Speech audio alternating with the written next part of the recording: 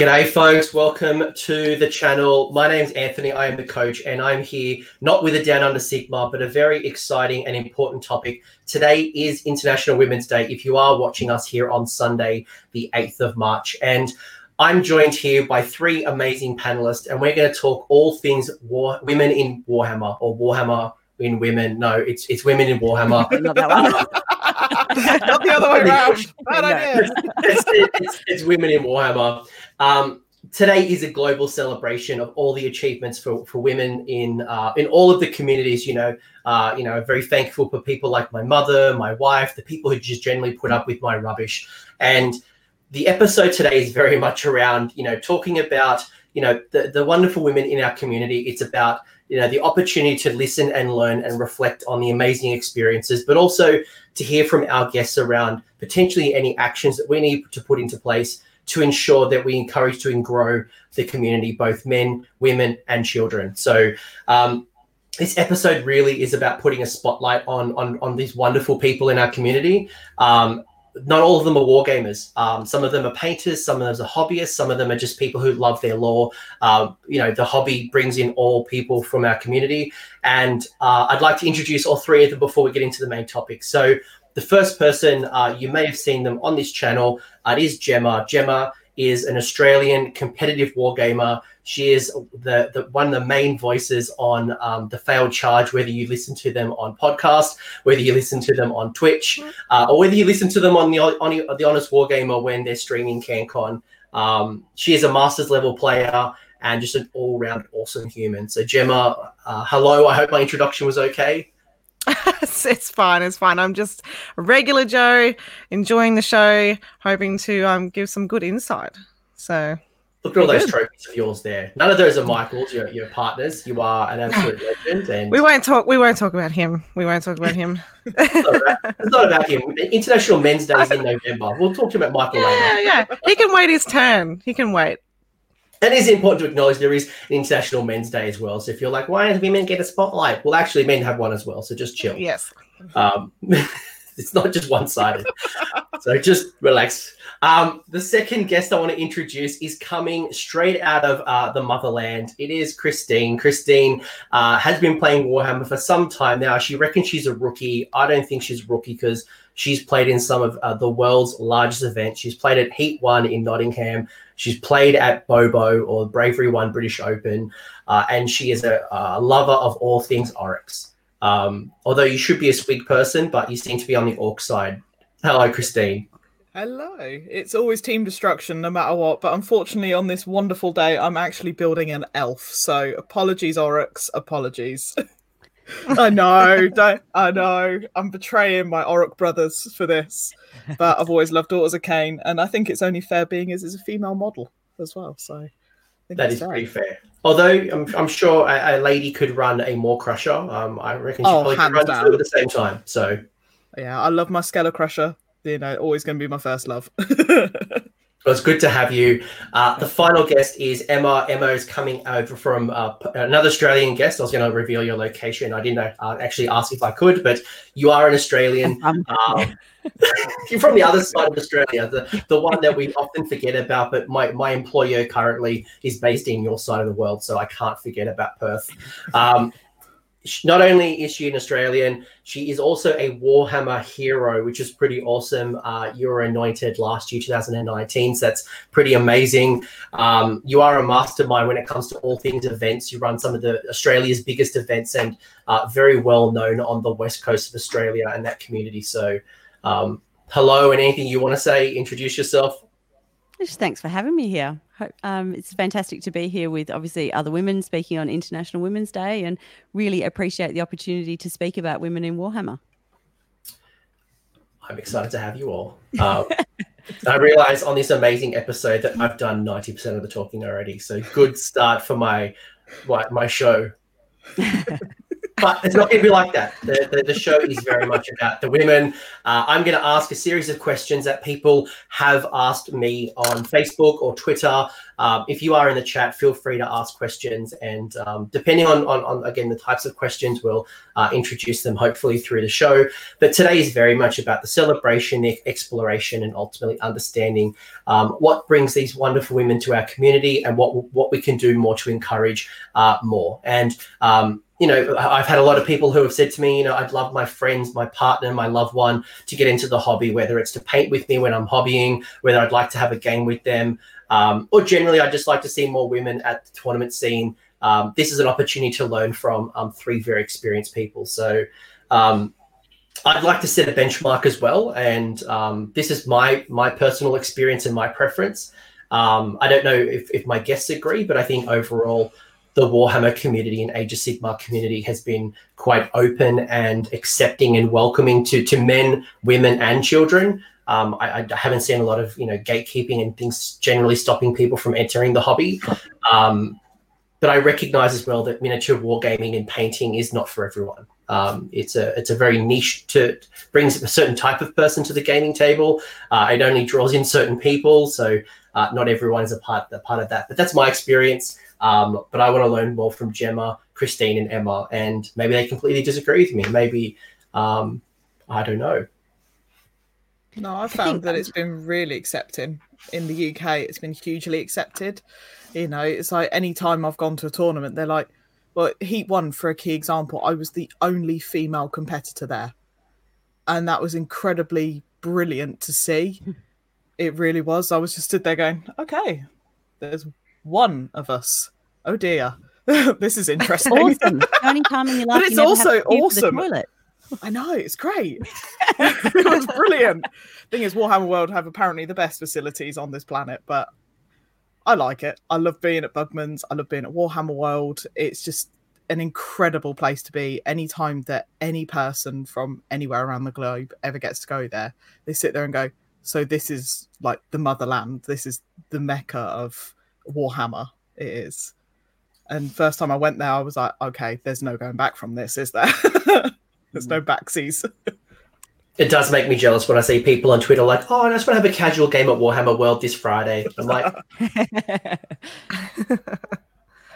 No, so I went there for Valentine's Day, and there was an echo in that room. There was an echo in that room. What better way to say I love you than with Warhammer? Yeah, my husband faced his friend Ant, and they had Legions of Grief versus Sylvaneth, and then I had a game against Osrak Bone Reapers later in the day against a guy called James, who currently runs Seraphon. And I was like, wow, this is a learning curve for me with Osrak Bone Reapers. I was like, going, now how do I beat these guys? Let's just do the Iron Jaws way. Push forward, smash. Hope. That tended to work, but it was just... there was an echo in that room. I've never seen it like it.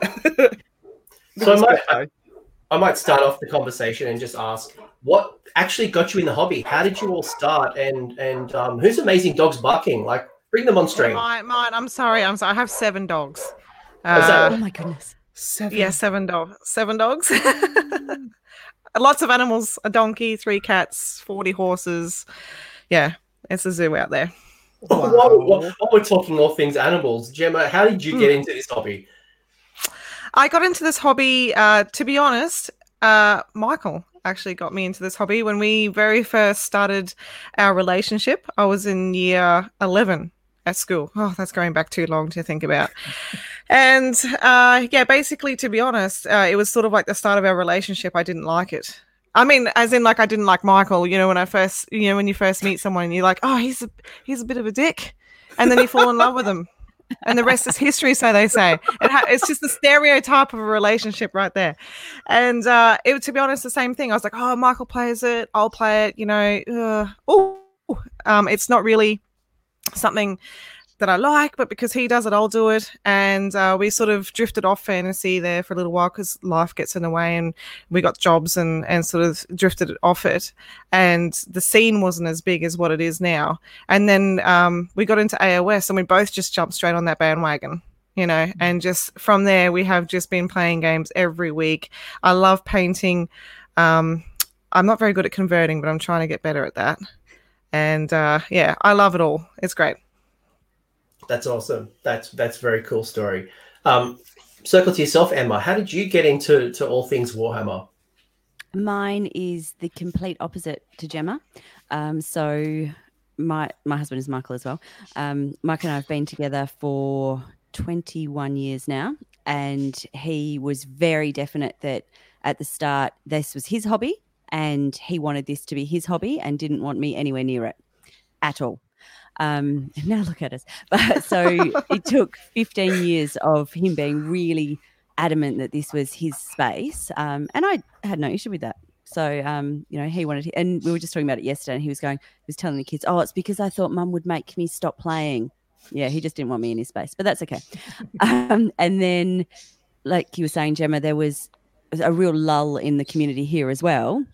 And so I was like, well, put your money where your mouth is. If you want to see a community, we need to do something about it. He plays Warhammer. I do community. We've smushed them together.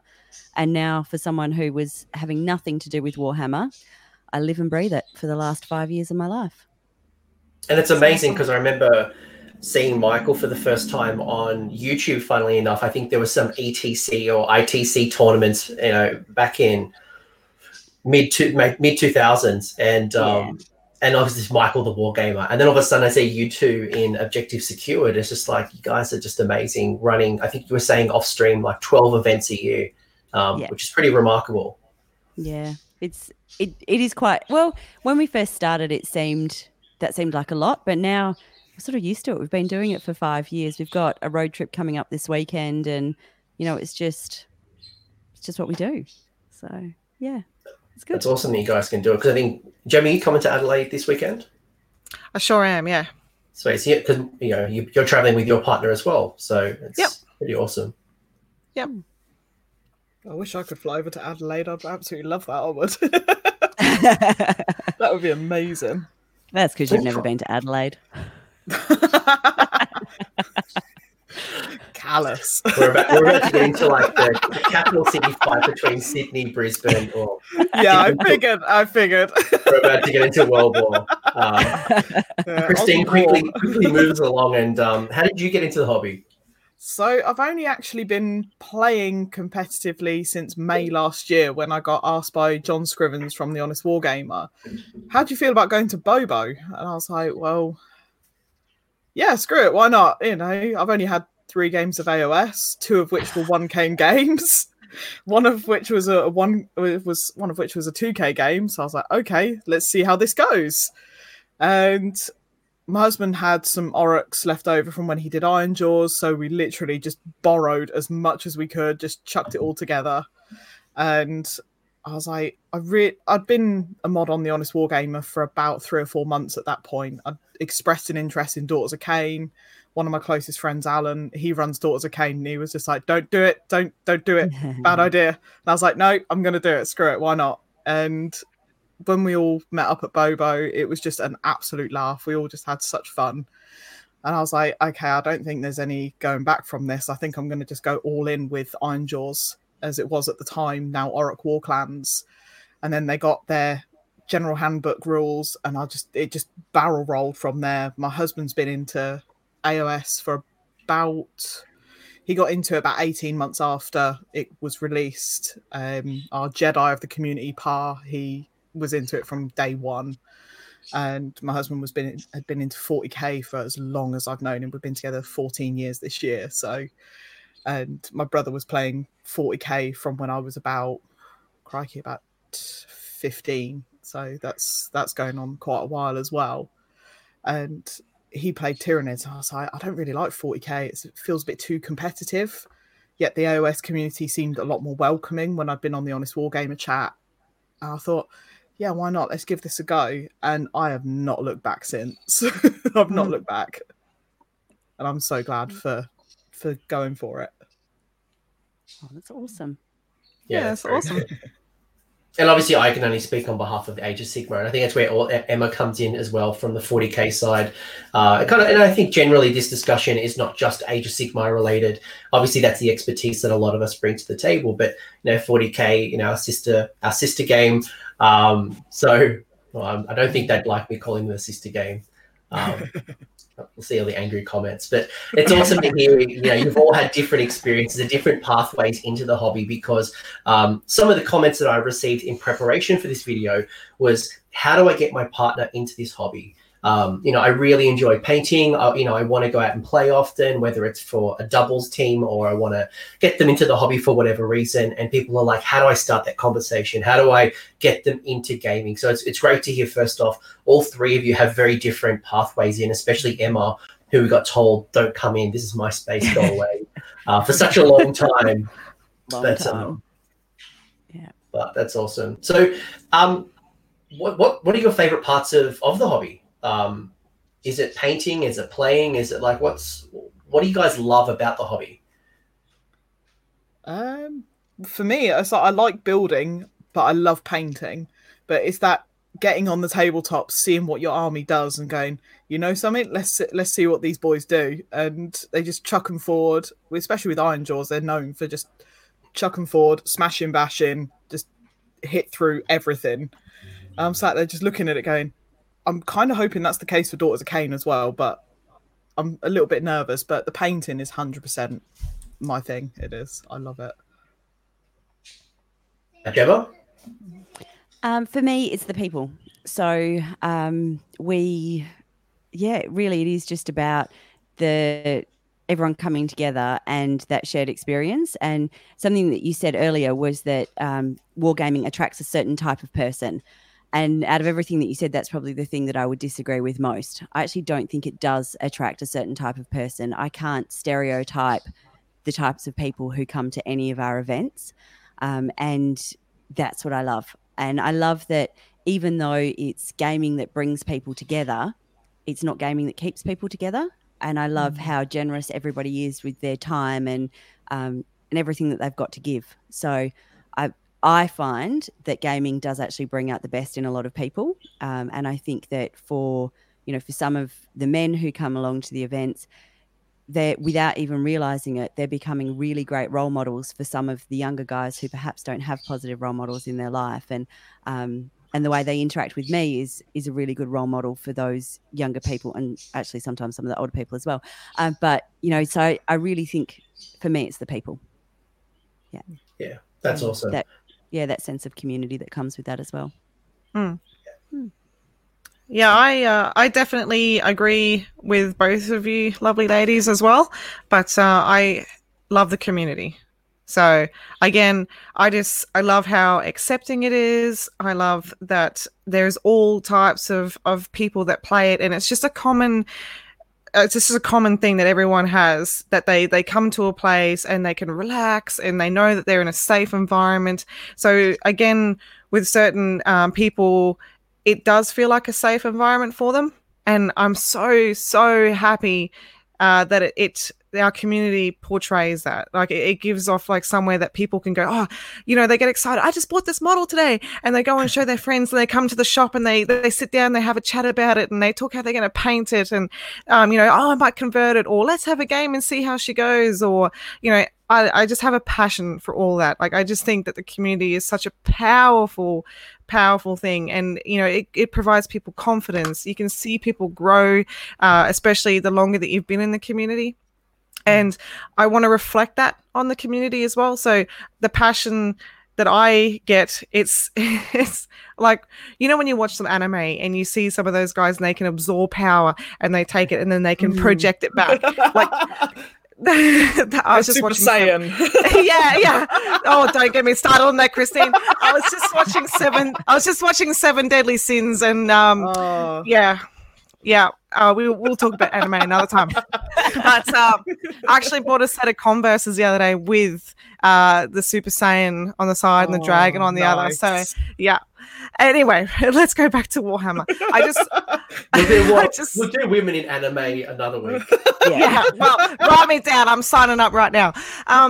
So I just feel like the community should be thanked for that. And I really want to involve the community and be part of the community as much as I can. So, we're involved in charity events, because I just think that, you know, you guys provide so much happiness for so many people. So why not keep that ball rolling and try and do as many events and, you know, just keep people happy? Like, not as it's a chore, but people love it. You know, you go there and they do feel comfortable, and there's all walks of life and jobs and people. There is no stereotype.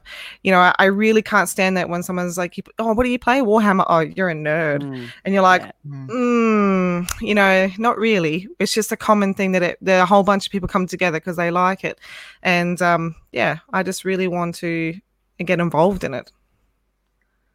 Yeah, I definitely agree. When it comes to all different walks of life in the UK, we've got all sorts of people in the UK that play Warhammer, and then when you say, oh yeah, I play Warhammer, a lot of the time they sit there and go, oh, my partner's into that, or I'm stood there going, oh, what army do they play? I instantly go straight into asking them about it, and they're sat there going, well, I don't know. Well, how about ask them, you know, get involved. You know, if you don't want to, that's cool too, but you know. But the women who work at Warhammer World, they are absolute rock stars. Like, they just there's no way that you can look at them and go, oh, yeah, well, they're a stereotypical geek, aren't they? No, they're, amazing. A lot of the time they're goths. It's cool. Yeah, that's it. Yeah, honestly, I walk in the and I'm stood there going, no, that's cool. That's a cool. That's a cool girl, you know? You're 100% right, and I'll clarify my original point, which was not to say. Oh, I did understand your original point.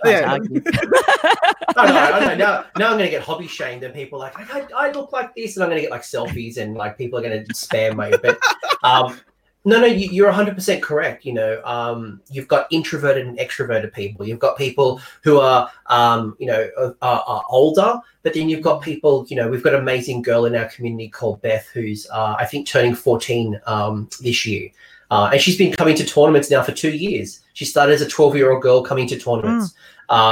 On the flip side, we've got people who are project managers. We've got data analysts. We've got salespeople. We've got, you know, it's just crazy. Like, you're 100% correct that we have all different walks of life, all religion, all politics. But the one thing that brings us all together is Warhammer. We spend our time building little plastic toys. We paint those little toys. We play with them and roll dice. And to Gemma's point, you know, you spend, you know, things like CanCon or Bobo, you spend literally a weekend, you know, nonstop. You know, sometimes you share a hotel with these people, and for 2 days or 3 days, you're just in the face with everyone. But straight after that event's over, you're not like, I need to distance myself for a couple of months from these people. It's like, when's the next time I get to play with them again? Yeah. When can I hang out? 100%. Yeah. It makes you, you know, with the community in Toowoomba, we have quite a large community here. We're very lucky.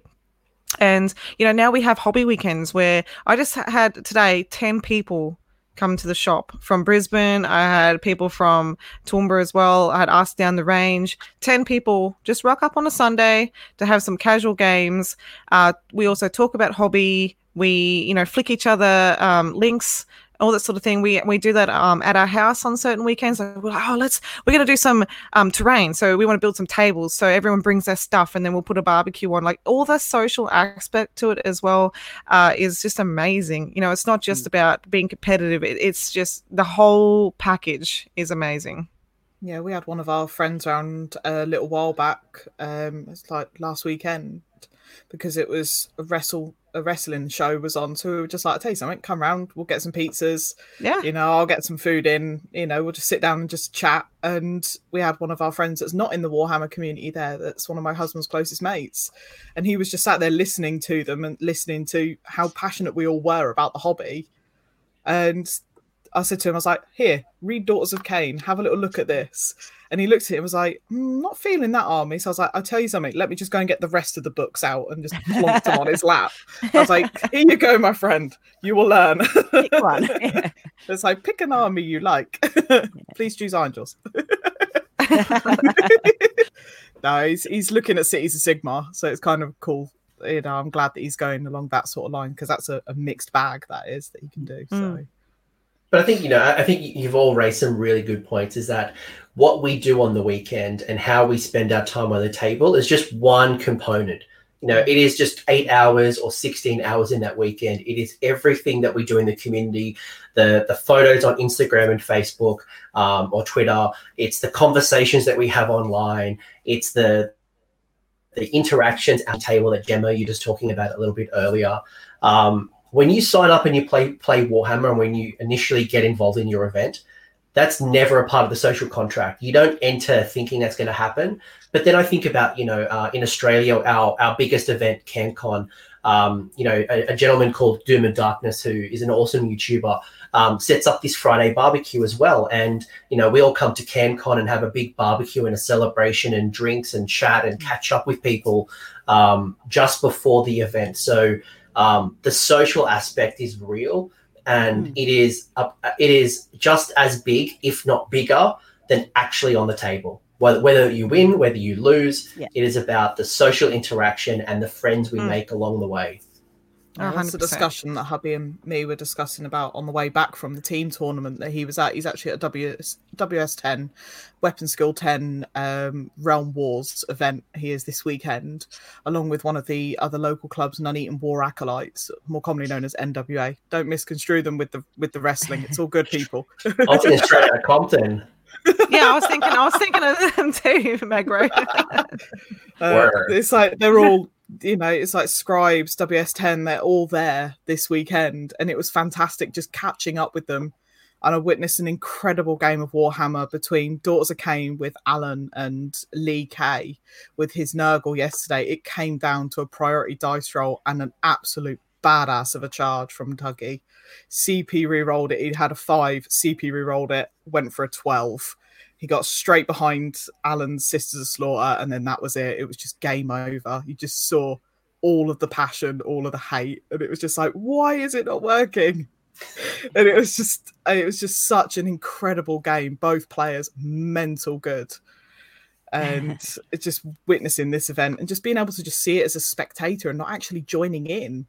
You still feel it. It's incredible, seeing these people. It's quite contagious, isn't it? So, yeah.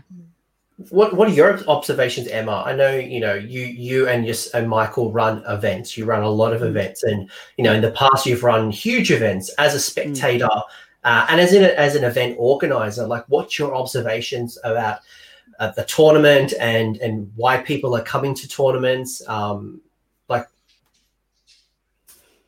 I think one of the things that I'm most passionate about for tournaments is that I think we live in an age of social media where nobody's actually social anymore. So we're all interacting via electronic devices of some sort, but it's actually really rare to have a conversation with somebody. It's rare to have a conversation on the phone, and it's rare to have a conversation in person. And so in my life outside of Warhammer, I have staff at my work who I'll say, could you just call this person for me? And 5 years ago, it used to be, can I send an email? No, you can't. I need you to pick up the phone. Now it's, can I send a text? No, you can't. I need you to pick up the phone. And then people don't know how to do that anymore because we're not actually having any kind of interaction. And what I love about this is that people actually have that interaction, but in a way that's non-confrontational. So you're not having to make eye contact and have a deep and meaningful conversation, but you're still being social and, shaking hands, and obviously not at the moment because everyone's scared of what germs are going to be passed around. But so maybe they can elbow bump or something. So I think there's that social aspect that we haven't had. And, going back for women, we talk about it takes a village. We don't have a village anymore because we're all so busy being everything to everyone. There's no opportunity for a village. And I think tournaments give people a village. And whether people consciously choose that, whether they're coming because from a superficial perspective, I get to go and roll dice for our events generally run for about 12 hours, 10 hours, it's just 12 hours for us. So, for 10 hours, I get to go and roll dice and play 2,000 point games against people who I wouldn't normally play against and that kind of experience. But the added benefit of that is that they get to actually have that in-person interaction as well. For extroverts, I think people, as you were saying before, Gemma, like they kind of take that energy and, and able to pass that back. And we hear that by the wahs that come out across the whole room when things are either going really well or not so well. But for introverts, they don't have to have the conversation. They can actually just focus on what those little models are doing on the table, but they still get to be in that space with people and feel some kind of social need, but able to do that in a way that suits them as well. So I guess for me, that's what I observe. And this might be a general question for everyone.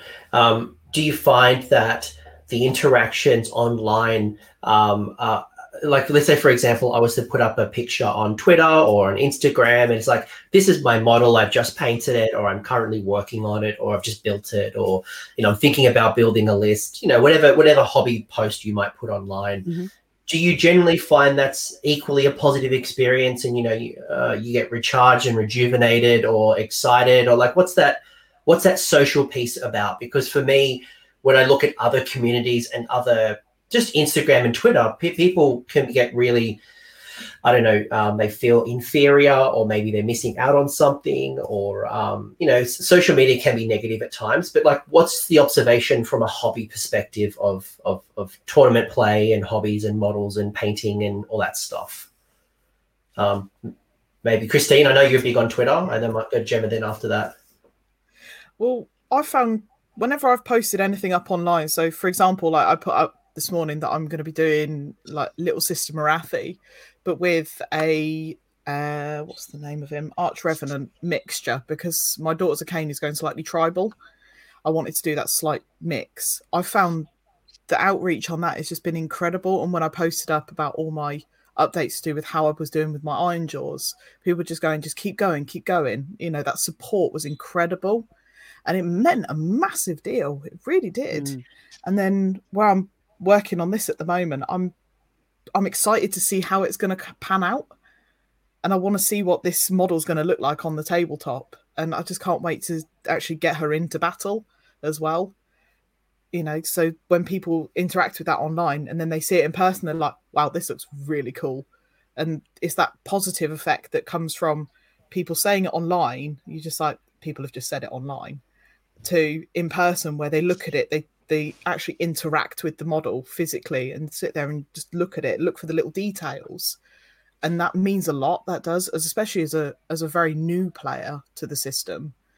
I look at it and go, that's a big achievement for me. That's a huge achievement.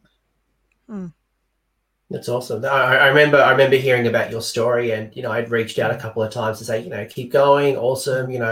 Like, I think generally that's where at least the world I see has been generally supportive, and people are, we're all here together. I don't think we're any of us here are in competition, whether we're men, women, or children. We're all here to support and kind of grow this amazing hobby. But Gemma, like, from your social interactions, because you put yourself out probably more than anyone.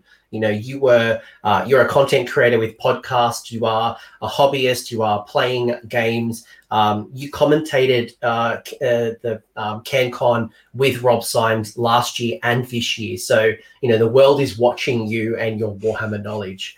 How have you found the online environment for yourself and your hobby? I have found it to be just overwhelmingly supportive.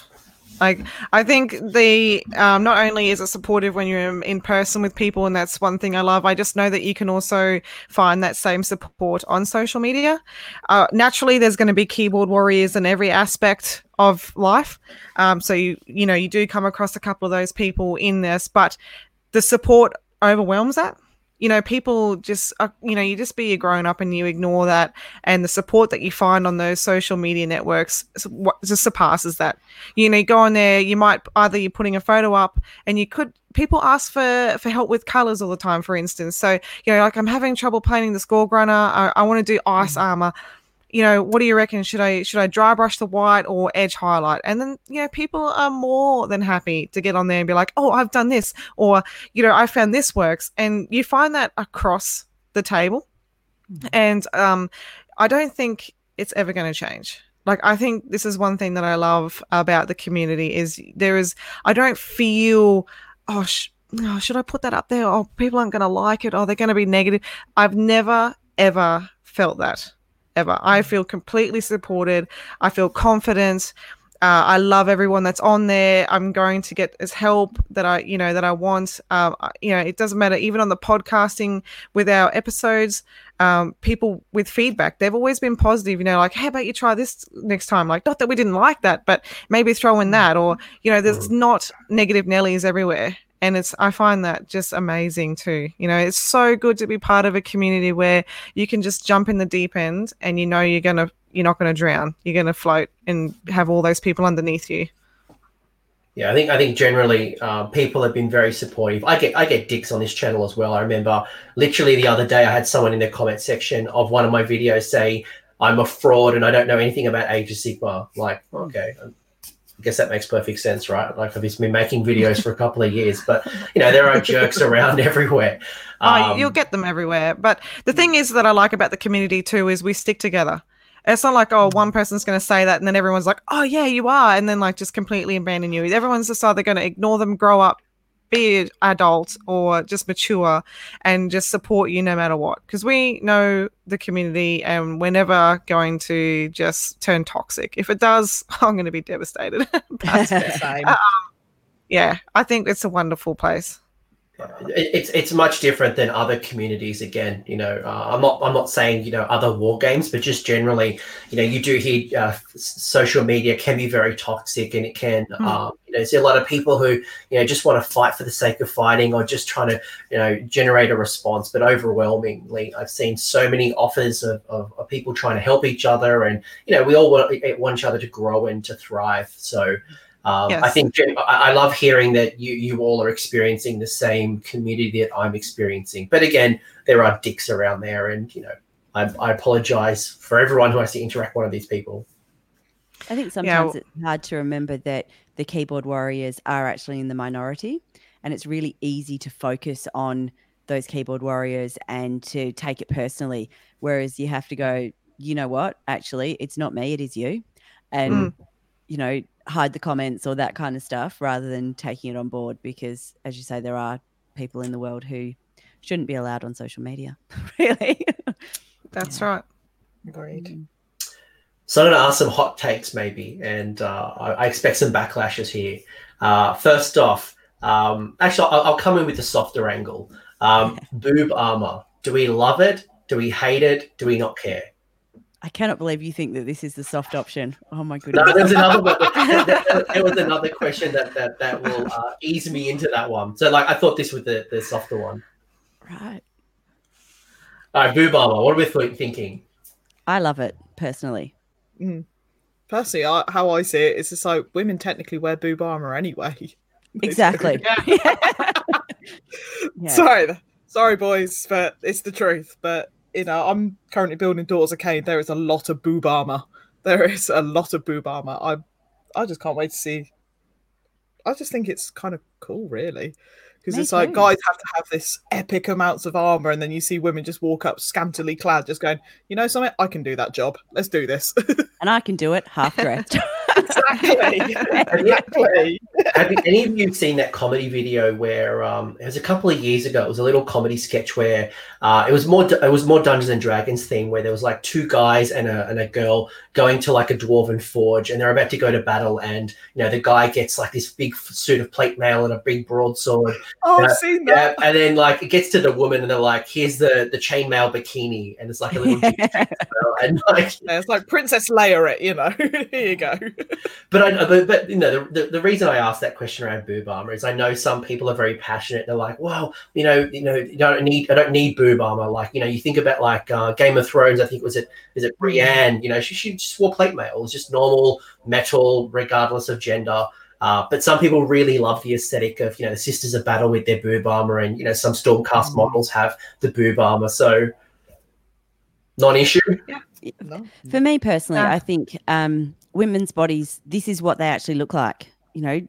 There's a lovely line from a movie they're called boobs, Ed. We have boobs. So why do we need to try and hide that? And I think that this idea that we need to get to a point where female models are covered from the neck down to the ankle, why? You've got armies where the male models don't have anything on other than a wolf cloak. So why is he allowed to Yeah. Why is that okay? And yet we need to cover women up. Are we actually moving to a point where it's not okay for a female form to be visible? And why not? My second point is, have you ever tried squishing them down? It's actually really painful. So, yeah, you probably haven't. But so I just think, why would you want to put plate mail on the front? Like, that's not the way we're shaped. And then the thing that does actually really bother me is when men come out and argue that female models shouldn't have boob armor. Why? I don't need you to argue that for me. If I have a problem with it, I'm actually okay to come out and say, this is what I believe and this is why I believe it. I don't need you to grandstand for me and to make that point. I'm actually really capable of coming out and saying, actually, as a woman, I find that offensive. And so I don't need somebody else to do that for me because they feel like I need somebody to come in and, to take that charge. No, ask me how I feel and then support that. Yeah. Those are my key takings from boob armor. I appreciate it. Gemma, sorry. You're right. I was just going to say, from a hobby point of view as well, that's one thing. There is obviously you got your Stormcast ladies who are virtually covered up, and then you've got your Daughters of Cain who are not so much covered up. I think from artist point of view or hobby point of view, it gives us so much to work with. If you that's exactly right. Like if you skin color, if you want to work on skin color and that there's going to be some shadows around the breasts or anything like that, or just try and accentuate around that area if you want to, go for it. You can do that on the Stormcast. They got some robes hanging on it. It's not as exciting. It's a bit boring. They're going back to the night sort of thing, not skin. You can do that as well, though. You can try some non-metallic metal or try some shading in between those ruffles in the cloth. Like, I think that's one thing that's good with women's bodies in the hobby is, to me personally, you can do a lot more hobby-wise with them than just the dudes. Yeah. So I think, for sure, you can just leave the women's bodies as they are. Just, if Daughters of Cain want to have some scantily little bikinis on, they're going to kick ass in that because they're women and they're good at it. Definitely.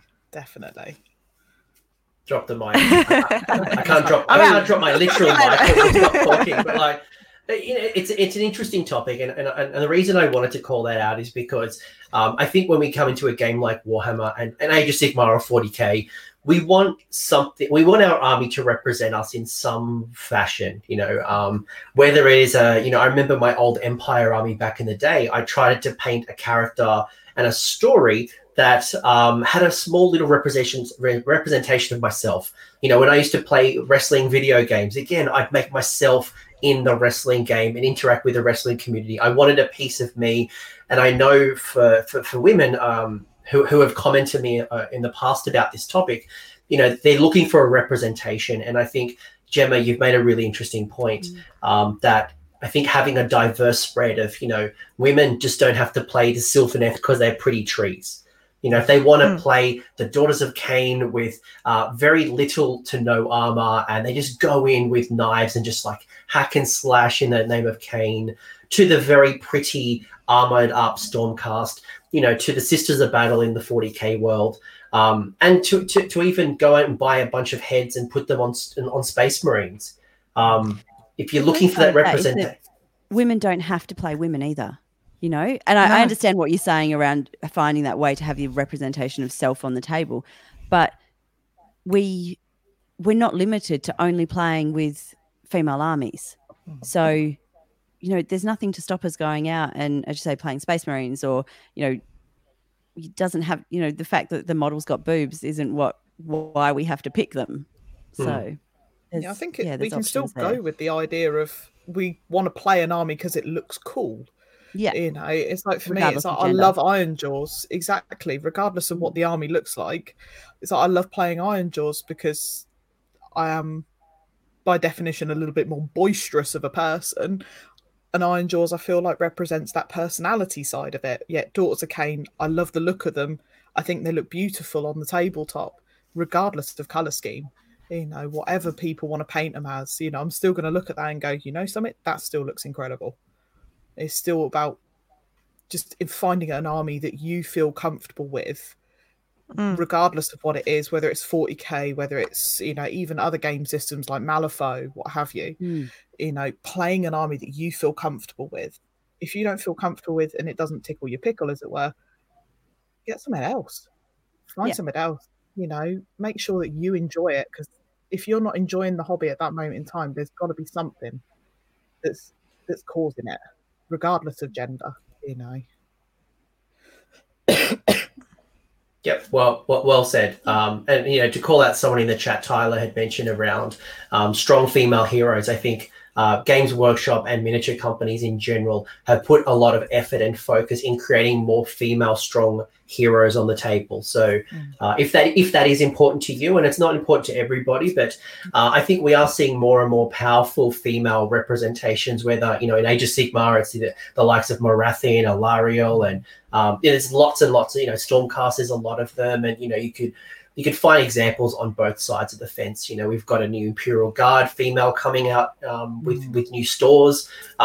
There's more of them coming out. So if that's important to you, I think you're able to represent yourself either from the company or do it yourself. Just go make it. I remember there's a wonderful woman wargamer in America who has gone out and actually converted up her whole army as female. So she's got like female handgunners, and she's actually green stuff boobs, and she's gone full kit and caboodle. So if that's important to you, do it. And I think that no one will shrug any difference. Right? Like, cool, that's awesome.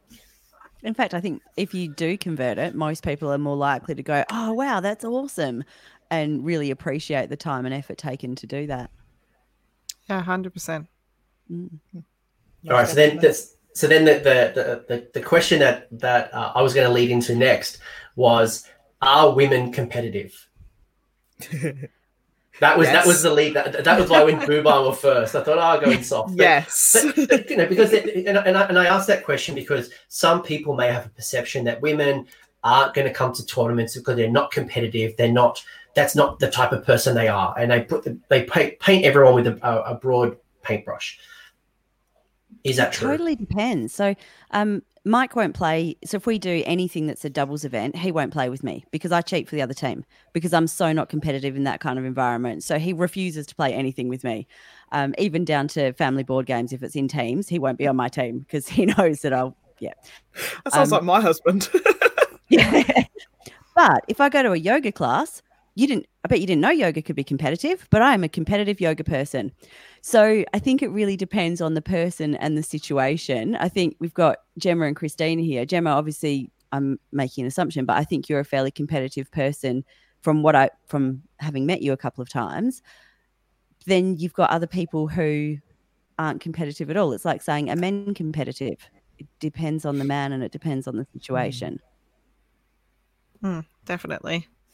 It depends on, you know, sometimes for me it even depends on the tournament.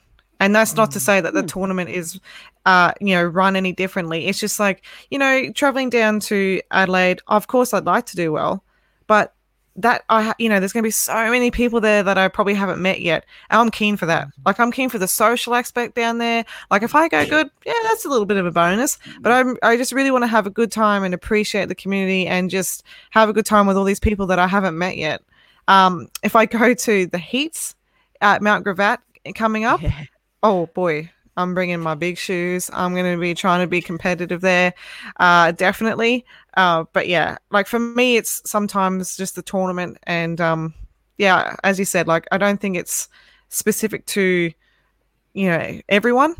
I think there's obviously, you know, people that want to go there just to drink and socialize. And then there is definitely people who are competitive. But women, it's hard to say. I agree with Emma. You know, it's the same as saying are men competitive. You know, it comes down to the person. Yeah. So I'm hearing already that it's, you know, we're not going to pigeonhole one particular sex, whether it's male or women, as just like you know, you're not competitive, so this is not for you. Because yeah, we're all different. We're all coming from different walks of life. Christine, you know. I will say one more thing though. Yeah. If I'm playing a game against my partner, it's always competitive. Hands down. Always. Yeah, no, Well, I mean, definitely. Yeah, I'd agree with that too.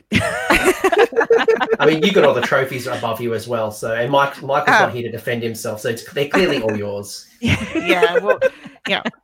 I give him, if I know some dice have been rolling bad, I just, oh yeah, have these ones, and you take these.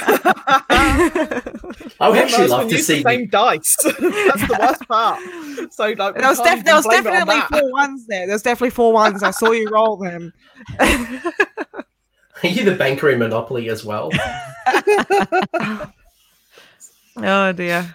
Yeah, so my husband, he's not remotely competitive yet. I'm from a competitive family. I'm from quite a big family, so we've always been incredibly competitive people. And then when my husband got together with me, he was like, wow, this is what competitive feels like. Bloomin' heck. And then and then I've become more placid over the years because he's a very, very calm person. He's very calm, very content with just, it is what it is. That's how it's always been. It is what it is. I'm like, yeah, but it shouldn't always just be, it is what it is. And then the competitive you just see the triggered logo come above my head. But it's just incredible because whenever I'm facing him, he'll still point out little things that I'm still missing, and then I'll remember stuff from his army. But it still helps in other games that we do as well. Yeah. You know, regardless of whether it's board games, card games, you know, tabletop wargaming. You know, we do all sorts of gaming together. So That's nice. That's really nice that you guys are able to use things like this, like Warhammer, to form a bond and to spend time with each other. Especially, you know, Emma was alluding to as well. You know, we are social creatures by nature, but you know, the world is becoming more and more disconnected. You know, we have all the tools for communication, yet we are more disconnected. And if you don't believe me, look at the next restaurant or cafe you go to and see people having coffee with each other, yet they're on their phones. And we're all guilty of it as well. But you know, I think this is opportunity, and the game of Warhammer as well forces you to pay attention to your opponent. So you can't sit there and just play with your phone nonstop because you just can't play the game that way. definitely. Yeah. Speaking of playing the game, and it's the hot question I've gotten from Twitter. Someone slid into my DM, so I'm going to ask this one because we are kind of on the topic as well around this subject, and we're talking about events. And you know, one of the things that tournament organizers, myself included, I run tournaments. I'm always curious to understand what I can do to encourage more women to come to the event. Is there anything from your observations or your experience that could encourage someone like me to get more women to come play, whether it's for their first time, to join their partner, to even come and watch their partner initially and then maybe come in later? Is there things that you've observed? I'll go to Christine and Gemma first, and then Emma, as yourself as a tournament organizer, you might have had some things that you've done to encourage more diversity. So maybe Gemma, yourself first. To be honest, I haven't. I don't. It's a very hard question to answer. I'm finding it hard to answer that question just because I don't want to generalize it. Like, to me, Warhammer isn't about males and females. It's just something that we all have in common. And it comes down to the person. You know, it's like saying, why doesn't everyone like red as a color? You know, I'm not going to make someone do it. And I know that's not what is intended here, but it's something that's really hard to do, because if you go out on a limb and you're like, oh, let's try and attract some women in it, you know, you're going out in one direction, but are you taking away from another one? Like, at the moment, the community is such an inviting place, and it's in a good place. I think it's already welcoming and it is growing. So I think it's just time. You know, people, you know, they just need to understand how inviting it is to start off with. And if people can convince their husbands and wives to come along and watch, you know, maybe attract them with something else. Like, for instance, hey, honey, there's a bar there. You know, you could probably have a couple of drinks while we're watching the game or something. Like, and maybe they'll oh yeah, yep, and then they'll come. Or just, honey, just drop me off, come in for 10 minutes. That's all I ask. You know, just little slight negotiations maybe. And, you know, they'll see how much fun you're having there. They might see how many people are doing it, see other, you know, maybe other friends make it a social thing maybe, because a lot of women do like social events, and I'm not trying to stereotype anything, but we like talking sometimes. So I mean, I do. I'm just going to put that in there. So do men. Yeah, I know. Yeah. So Sorry. but in general, I don't think it's something. I don't know how to answer it correctly without sounding. Without trying to explain anything, there is some generalizations, and we can't speak on behalf of the whole gender, and we can't speak on behalf of all tournament organizers. But I know, for example, only yesterday I had to go pick up something from Chris Welfare from our community, and I asked my wife to drive me so she could pick up. I don't drive, my wife drives. But I said to her, instead of waiting in the car, I'm like, just come in for 10, 15 minutes, because she sees me go away for weekends, and she sees me paint. She obviously knows I come into my studio here and does stuff, but she doesn't quite understand how all the dots connect. So I said, just come in for 10 minutes. Let me go pick up this stuff from Chris, and we'll go and we'll have lunch later. Another example, and I would like some things, if anything does come up, was one of the lovely ladies in my Discord channel said that because she loves the social aspect so much, she would love to see more 2-on-2 type events where she gets to interact and meet more people in a more casual environment than the traditional one-on-one. So if what was she like? She'd like to see more 2-on-2s. I'm like, actually, you know what? Actually, that makes sense to me, because it does play on the gaming and the casual and the social interactions. Definitely. I think another thing maybe some shops could do if they can facilitate it is like I just recently went to a ladies' night.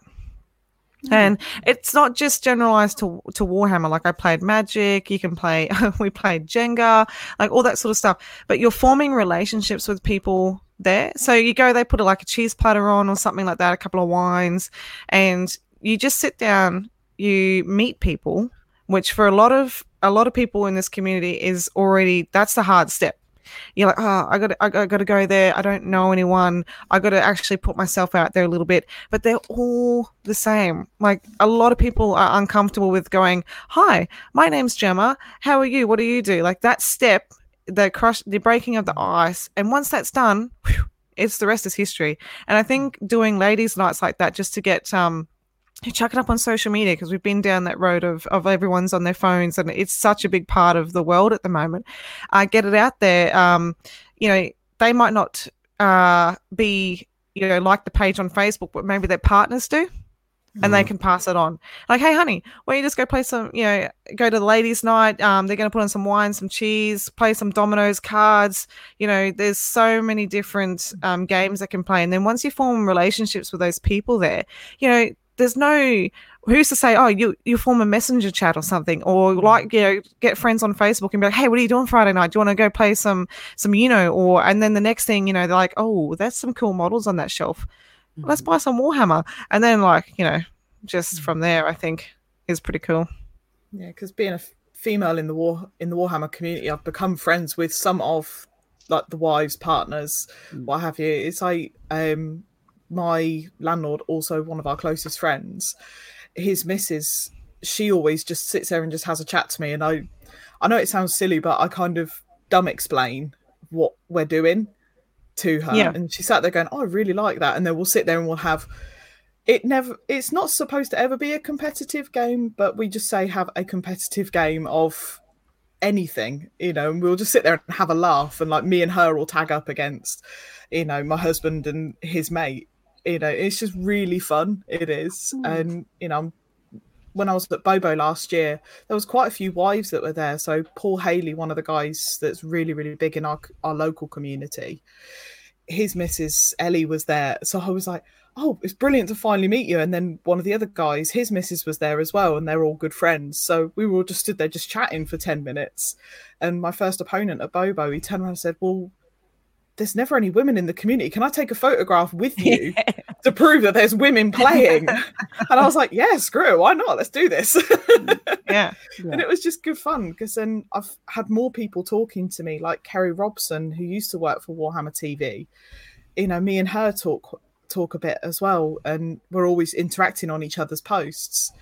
and it's about trying to encourage, just talking about it, even if it's just, oh, my partner plays XYZ, and then going, oh, do you fancy going to the cinema? Do you fancy going out for a meal or something? Just going out for a coffee, anything, just to just sit down and just have a chat about anything. And then you get to learn more about people that way as well. Yeah, definitely. And I think that's a big thing as well, is like encouragement. I don't think people realize how accepting the community is. Like, people just go, oh, it's just a group that plays tabletop games, but you don't realize how awesome the people are that are part of the community. And I think people need to just, have some trust in it as well. Like, I don't know how to explain. I'm sort of just diddly daddling around here. But, initially when you sort of go there, it's intimidating. Because you walk in the shop, there's just like 40 people rolling dice. You're like, what's going on? I don't understand any of it. This is too much. No. I'm done. But, just doing, say, if you can, drag a friend in for 10 minutes, or even in social, Christine, you had a really good point there where, you get friends over to your house, you play a social game of Warhammer, or just, have you seen these models? These are really cool. And they might like to paint. And then the next step is, hey, do you want to see how they go on the tabletop? Then you have a game. And then, and then from there, you're like, I'm going to a tournament. It's only a 1,000 point tournament this weekend. Do you want to come along? And they're like, hey, yeah. And then they realize how accepting the community is and how much fun it is. And you can just feel free. You can go there and you can have fun and muck around. You can wear cosplay. You can face paint. You can wear costumes. Like, everyone loves it. You can go in normal clothes. That's an option. Normal clothes. That sounds like Bobo straight out. That sounds like Bobo and Crimbobo. Crimbobo, we had so many people dressed up. It was insane. There was one guy that was dressed as a Fire Slayers. We had of my tag team partner, me and Alan, we faced against game one, two guys that were running Iron Jaws and Ogre Tribes. And they were dressed up as Farmer Oryx. And I loved every second of that game. Best. Andrew and Colin, sorry. They were just so much fun to face against, and we were all just howling our way through it. And Alan, his picture on social media is literally an otter wearing a luchador mask. So he decided the whole game he was going to wear a luchador mask, and it was just brilliant. I was stood there in my chump shirt going, yeah, I'm not dressed up at all for this, boys. Sorry. That's sort of the plan of action for Bobo at the moment, is see what I can bring out the woodwork for that. So fingers crossed anyway. I think making it fun is what I'm hearing, and Matt, who's in the chat right now, has mentioned, when he was in working in retail, talking to people about Warhammer, it was all about making the game a fun experience so people enjoy themselves. And if that means removing some of the rules just so it's a great experience in a more casual environment, kudos to you. Gemma, you're obviously very familiar with a girl in your community called Evie, who absolutely is that role-playing cosplayer type person. But you're right, Emma. You don't have to do that. You can just rock up in your jeans and shirt. Wear a jumper. We're accepting. We're accepting of everyone. I swear, if someone just walked past nearly in the nude, I would just be like, hey, they're cool. They're here to play Warhammer. Let's do it. It's all good. Would not even care. It's probably a Fire Slayers player. You never know. Yeah, well. That might turn some people away. It really might. Well, you look at some of the Oyga tribe stuff, you just literally just get a chest plate on, and they're near enough Starkers. You just stood there going, okay, have fun with that, pal. Off I go. I'll probably give him a high five. Like, man, if you got the confidence to do that, you're awesome. Too right. Yeah, no, I have really strict clothing rules, and all the bits need to be covered. Just if you're coming to an object event, all the bits need to be covered. So I can't come in heels. I can't. You can totally come in heels. Yeah. Yeah. Heels is fine as long as all the bits are covered. Going back to Paul Haley again, for Crimbobo, he was tagged up playing his Daughters of Cain with a Cities of Sigmar army, and me and him joked about the idea. He's not exactly a slim gentleman. He was playing with the idea of walking up in fishnets, a bikini, and some thigh-high boots. And I was stood there going, if you have the stones to do that, my friend, you better do it, because that's now funny. That's just now happening. Oh dear. It was brilliant, but that's just the Crimbobo community in a nutshell. They're just mad, but I love it. It's brilliant. But it's interesting you say that because I've had a lot of comments from people, and this is both men and women who want to enter the event tournament scene, but they've heard stories in the past where it's just like, everyone is out there to kill everyone as quick as possible and to drink your tears and to ruin your day, and that really bad experience, and people, again, both men and women, have this fear of entering their first tournament and just being crushed and having a bad time. So it's interesting to hear that, the reoccurring theme right now has been community and the importance of community and how bubbly and friendly you've all had this experience with. But two, it's not just about crushing your enemy. It's about having fun. It's about enjoying yourself. And yes, you will get people who are competitive and they really want to win, but that's not your whole experience. People are going to have fun. Right. You're going to have a laugh. There's been plenty of events that people buy you drinks. I've had games where some people have had maybe too many drinks at the table. But it's just as fun as much as can be competitive. But definitely.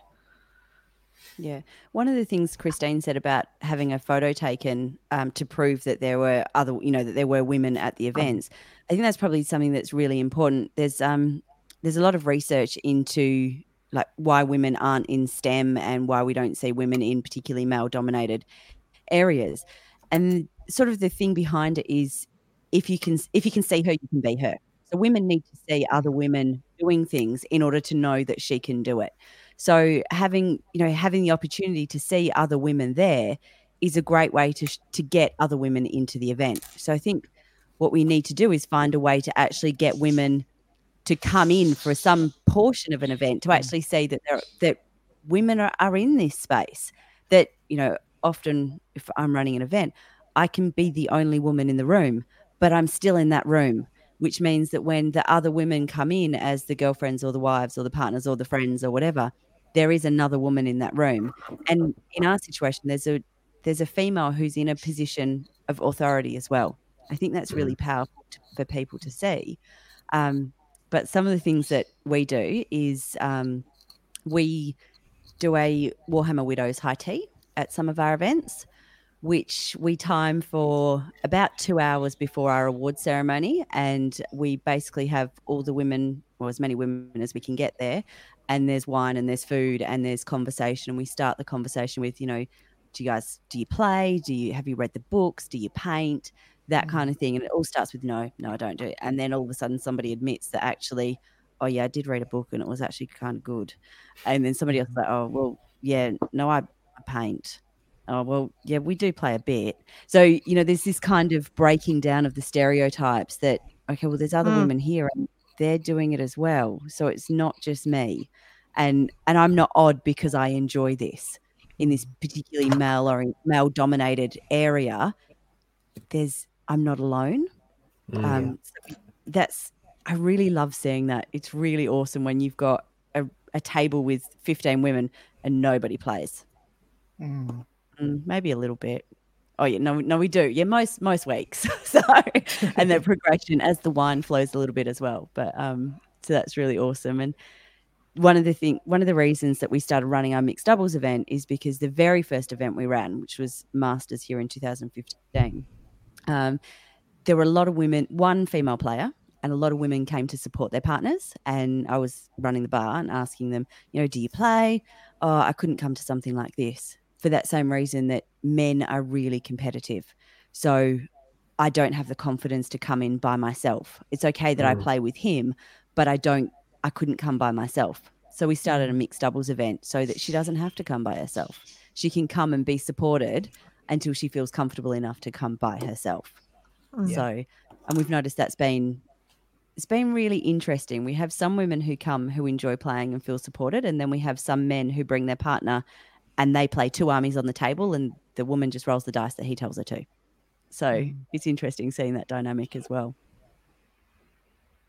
Yeah, I think it's definitely interesting, especially when you see like partners turning up to support their their husbands, boyfriends, what have you, or even just friends, coming up and supporting them and just sitting there watching it, and then having that discussion afterwards of, oh, are you playing? Oh no, I'm not playing. Why not? It's like, let's get you involved. Let's what do you think about this model? Just sitting there, just looking at a model and saying, oh, so what do you think of, say, for example, like the Arch Revenant? Oh, what is it? Oh, here you go. Let's have a look at it.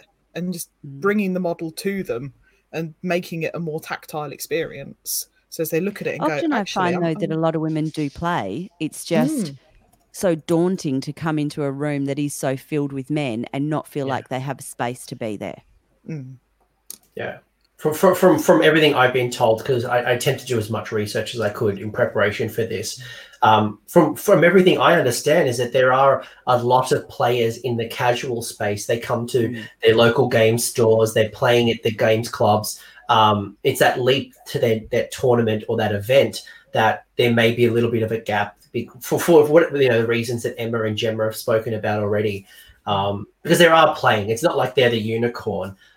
They are amongst us, and there are a lot of them. I think there are more painters than there are players, potentially. At least I see a lot of painters. And do you think that's because it's more socially acceptable to see painters as opposed to seeing players? Like, I think that there's still this stereotype around what does a gamer look like. And so I wonder whether or not, from the research that I did as well, I wonder whether or not there's this idea that I actually don't want to be associated with that idea around what a gamer is. And so I'm not going to go on social media and share this. I'll share it with my partner and I'll share it with my friends, but I'm keeping this my dirty little secret because I don't want anybody thinking that I'm like them. I think women in general, and this probably does come across as a stereotype, but we're probably...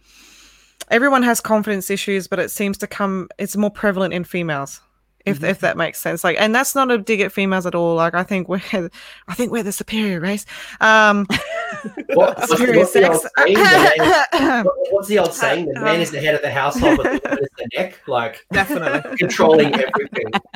But unfortunately, women, in just in a social aspect too, the confidence there is never quite as high as men, and I think that is getting better, and due to there is a lot more women playing and it's now becoming more of a socially acceptable thing, which I get sort of upset because I'm like, there should not be a line where it's acceptable to do something. Like, if you want to do it, go ahead and do it. Like, I'm not going to stop you from going, and no one should. Like, if you're attracted to the idea of buying some models and painting them and playing on the table, go ahead.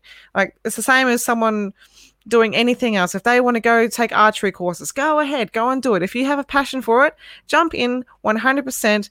The backing and support that you will have, and just feeling better in your heart that you are doing something that you want to do, will make you feel so much better about yourself anyway. Do not ever be ashamed of joining a hobby just because you think you don't want to be part of that. You need to grow and accept it yourself and just jump in. Just do it.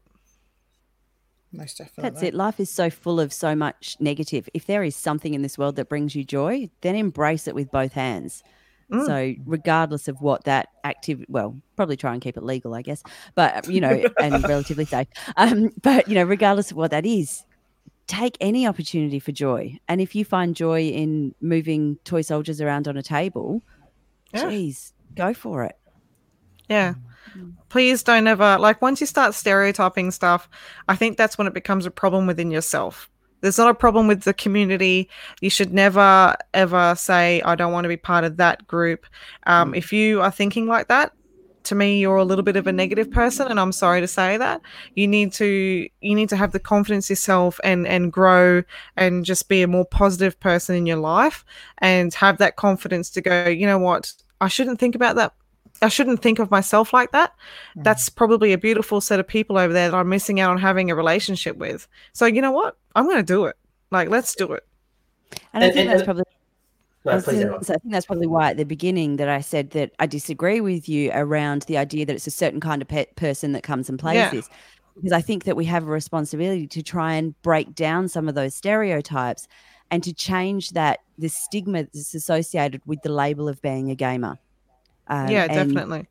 And, it's not neckbeards living in their mum's basement, living on Mountain Dew with cardboard broadswords. It's this huge spectrum of people. It's not an us and them mentality. Honestly, the number of people that Mike and I walk past in the street, and they'll stop us and go, "Oh my goodness, we watch you on," and you never would pick them if you were going by a stereotype. So, I think it's really important. Yeah. No, that's great. That's great. And, as much as what Gemma said around the event, I'd also say that is true to the hobby as well, around sharing your photos. I've heard from plenty of people in discussions with them is that I'm concerned about sharing my photos because they're not that good. I'm not as good as that other person, or, I'm only learning and I'll only share when I'm really, really, really good. And you're holding yourself back. You're holding yourself back from being your authentic self. And again, this is whether it's male or women. And, Gemma, you mentioned around some female issues prior to this, but you make it sound like someone needs a hysterectomy. So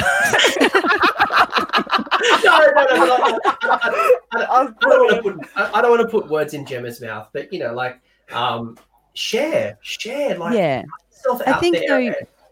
I think with that, the research says that men overestimate their abilities and capabilities by 30%, and women underestimate their abilities and capabilities by 30%. And I think that's, Gemma, sort of what you were saying, that men, what I see is men are more than happy to share and to tell people how good they are, and women are more than happy to be somewhat self-depreciating and not want to share because I'm not good enough. So it's really difficult to undo how many centuries that's kind of gone into that, with a 2-hour episode here going, girl power, you've got this, you are just as good as the men in your lives. And because that is the truth. We are awesome, all women. I agree, we are the superior sex. And I see this in business, and I don't want to deviate too much out of the hobby conversation, but they say that, and the studies have shown that if there was a job, a promotion at a company, and they were asking for 10 skills, a man, if they had 7 of the 10, would apply for the job. But if a woman had 7, they wouldn't apply because they don't have the other 3. And that's just that mentality, or the way we perceive things. With that as well, though, if a man goes for a job and the salary is X amount, he'll ask for X plus this amount and seem to be a go-getter. A woman asks for X plus that amount and she seemed to be, she's got tags on herself. So there are kind of those social constructs that are still there that we are still battling against. And that's our reality. So as much as I guess all 4 of us here are doing what we can to try and support women in the community, there is more to it than just trying to create a positive space for women in the gaming area. Yeah. I can't disagree with that. I think, it's just about small little increments of change, and it doesn't have to be small. We can make big leaps of faith, but we all can do a part. And I don't think for a second that we in the tournament and the competitive scene, or the Warhammer scene in general, are putting up roadblocks and barriers to stop people from entering. We want the events to grow. I want my personal events to be as big as possible. Man, woman, child, old person, young person, I don't care. I want as many people in the hobby as possible.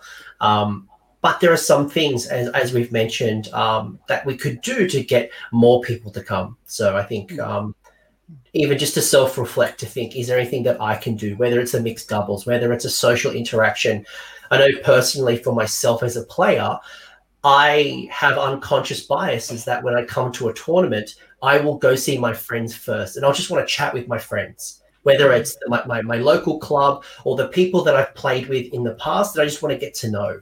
But I'm forcing myself now to go introduce myself to people I don't know, because I don't know how experienced they are. And that's a way to welcome them into the community, to have another familiar face. And I think that's important, whether, again, you're male or woman, but to make that effort to make people feel welcome in the community, as opposed to being isolated because they're not in the crowd. One of the things that we're hoping to try this year is to actually have like a specific coloured lanyard for people who choose to be, so if you've got somebody who's coming in who doesn't know anyone, they can look for the orange lanyard and go, well, I know they're a safe person to go and talk to. And that's for, again, whether it's a new man coming into an event or a new woman or a child, whatever, they know that, well, this person's a social person who is going to be okay if I go up, and they'll be able to introduce me to others. And one of the other things that we've done is we've changed. We don't use the word tournament. We use the word event. Yeah, because we find that tournament is really quite, it does bring up those ideas of hyper competitive players, and that can be off-putting for men and women alike. I think that's a good plan, actually, having, say, those safe people that people can go to. We need a better word, but yeah. It's like those people that you can go to and just say, I need help with XYZ, or, oh, can you introduce me to these people because I don't know anyone, and whether it be, male, female, regardless, it shouldn't matter. Then they can go up to them and just say, oh, hi, I'm, say, for example, Christine, how are you doing? This is my first event. I don't know anyone here. How does it work? Yeah, exactly. Because when I went to Bobo last year, I went with my husband, with a load of friends. I bumped into a load of people. We went to one of the local games club the night before, and I then ended up being introduced to a load of people that they were all sat there going, you're Hook and Pin. Oh my God, I can't believe it's you. It's like, you're female. And I was like, yes, well done. Gave it away. Good work, boys. And then they would sit there just sit there going, so what's brought you to this? And I was like, I got asked by that guy over there. He asked me nice. I said yes. I'm overwhelmed. Send help. Yeah.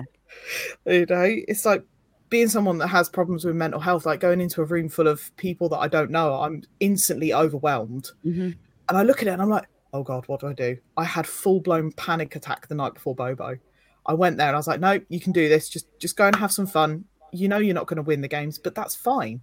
Because if you meet a load of people that you like, you get on with, I've got one of my closest friends because of it, because of going to Bobo, and a lot of the people that were there were so welcoming and it was so good. And I can't wait to go again this year. I'm now really excited. It's like I've got 2 events. I've got one event between now and then, which is one at Imps Wargaming in the same town as Bobo, and there's going to be a load of people there that I know, and I know I'm going to be happy and content and sit there and go, right, a year on, let's see what I can do from being in this hobby. I think like it's a journey for everybody, and we obviously grow from when we started to now. Like just listening to Christine talk then, and I could definitely relate to some of those feelings that you've got there. Like obviously when I first started, I was not who I am today, and we can all say that about ourselves. And, I was a nervous. I'm 30 now. I was so I've been playing AOS for 4 years, and 26 years old, going to the game shop. Definitely, it's not. I'm not even going to lie or try and hide it. Like when you walk into a shop that you're probably going to be the only female in there, and it's daunting to start off with. But now that I've grown and I know the community a lot more, I jumped in. It did take a while. Obviously, I haven't been doing all the social media stuff for that whole time. I now have a sense of pride. And I think that's important too, because, you now walk in and you might only be the only female one there, but it's probably sounds silly, but I'm like, oh yes, like I'm carrying the female sex right now. Like I'm going to show these boys how it's done. And I always have that sense of pride. Or when they go, oh, you're that chick from the Foul Charge. I'm like, oh yes, I am. Like, not to have tags on myself, but it's just like, I have that confidence now. Yeah. But it's, I got it from the community. Like, if that makes sense. Like I have grown myself, but because they appreciate everyone there, that your confidence just blooms over those last 4 years that I've been part of it. So when you go there and they're like, hey, you're from there, and you're like, oh yes, I am. Like, and I think those little confidence boosts, they're really appreciated. Like if no one doesn't, if you guys don't know that right now, I appreciate all of that. And it's really helped me in the last 4 years come out of my shell. Like, you wouldn't have caught me sitting here probably so enthusiastic over something because I was too nervous. You know, I was like, oh, if I do that, are they going to think I'm some weirdo that's like too excited over something? I'm like, who cares? You know, if I have a passion for something, I'm going to share it with everybody. And whether you like it or not, everyone's entitled to an opinion. But I'm going to do this anyway. And yeah, definitely females are on the back foot of that, because it is getting better. And I think definitely now that there's a whole lot of us playing, we are getting more comfortable with it and we're getting more confident. And as soon as you walk in, you see one, I'm automatically just want to be like, oh, who's that? And I want to go over and say hello to them and give them a hug or congratulate them, or what are you playing? Like, show me. I'm not going to treat them any different to a guy, but I'm just like, yes, like, look at you go. I'm so happy. Yeah. It's funny with you say, like, you feel like you're carrying the flag for the female gender. There's been a couple of times where we've gone into a GW or Warhammer store, and I've got my 2 daughters with me, and I was like, oh, I've got to take a photo because at the moment girls outnumber boys. How often does this happen? That's the best. Yeah. No, it's awesome. And like, I'm just reflecting right now on my year with women in Warhammer. And I went to Adepticon last year, and I got to play two females in the doubles, which was amazing. It was like in 2 different games. I got to play a woman called Kelly, who's I'm now a Facebook friend with, and I got to play another woman, which was friggin' awesome. And then I came to Runax, which was a teams event. It was a 4-person teams event. And out of the 5 games I got to play with 2 girls. You know, one was Monica with her corn, which was awesome. She was she thought she was the mother of Scarbrand, and like every time she took damage, she was just so excited and so happy. It was such a pleasant game. And then I got to play a girl called Seraphon Jess.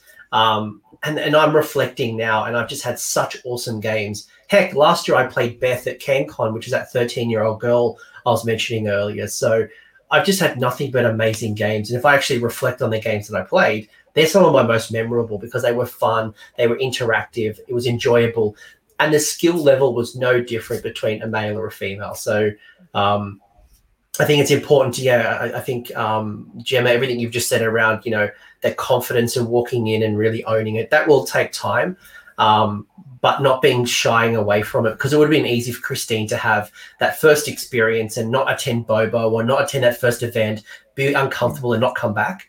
But now she's reaping the rewards from her persistence. And definitely. And just being sometimes stubbornness is what gets you through. Celebrate that's it. Exactly right.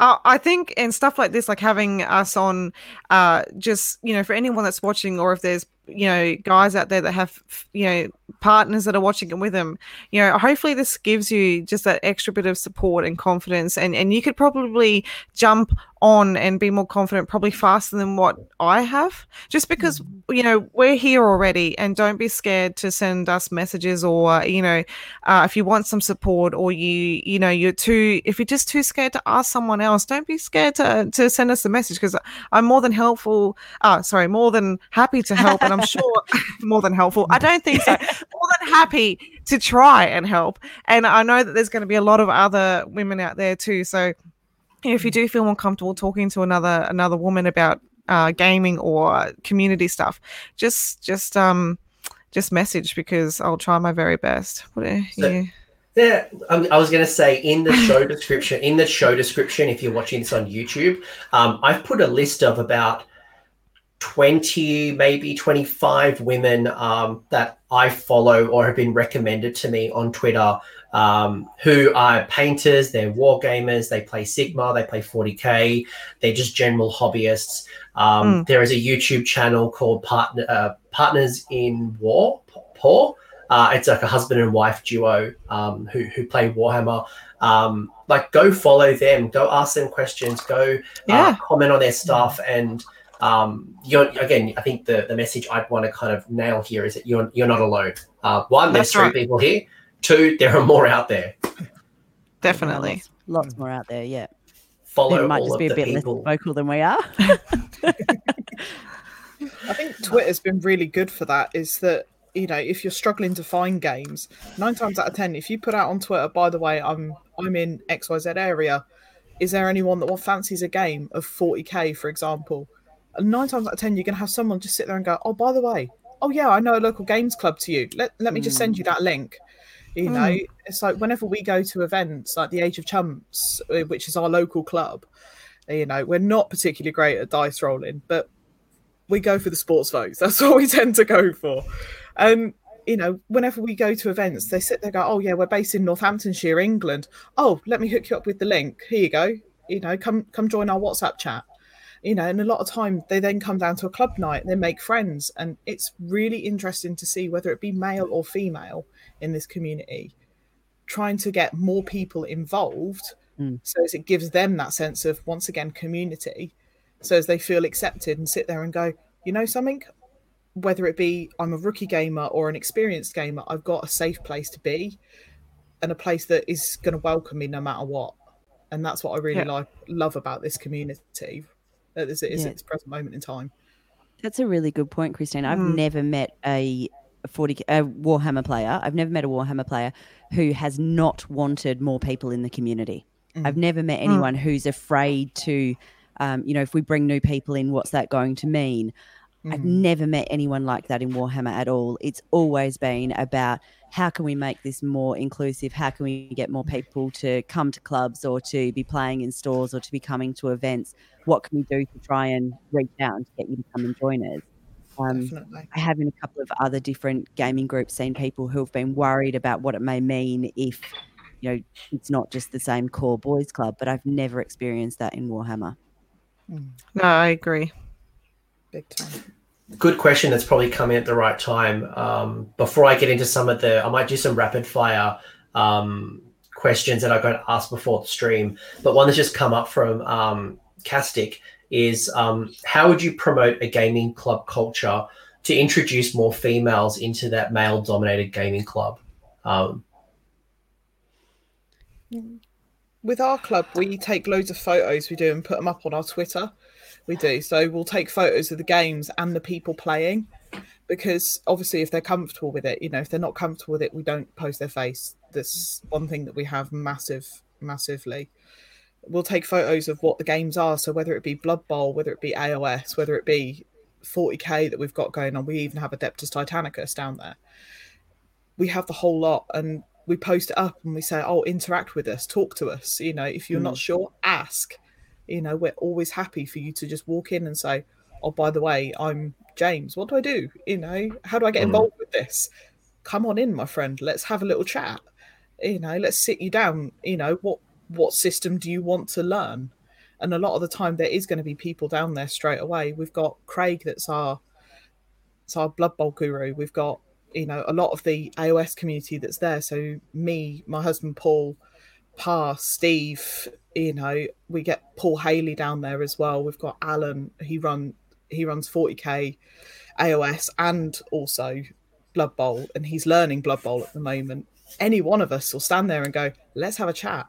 I'm hopefully teaching one guy how to play Big War. Hopefully then it might mean I might learn it as well, but you know, I currently only play Iron Jaws, but it's still giving me that learning of different systems. And going back to the doubles event idea, you know, I was at doubles event for Crimbobo and for the Nuneaton War Acolytes, and I had such a blast facing against these other armies. But I was looking at it going, wow, I've learned so much more about my own army through doing that, and also learnt about, which is what Alan was taking, he was taking Nighthorn. It was interesting to learn a bit more about that, and now that the Mortal Realms magazine is out in the UK, and I've slowly started growing those as well. I've looked at Nighthorn and thought, oh, that looks really interesting. Let's play with that as well. It's like a gateway drug, people, I tell you. You know, it's like all these different little bits, you know, they've all decided to come together after just not even 8-9 months in the hobby.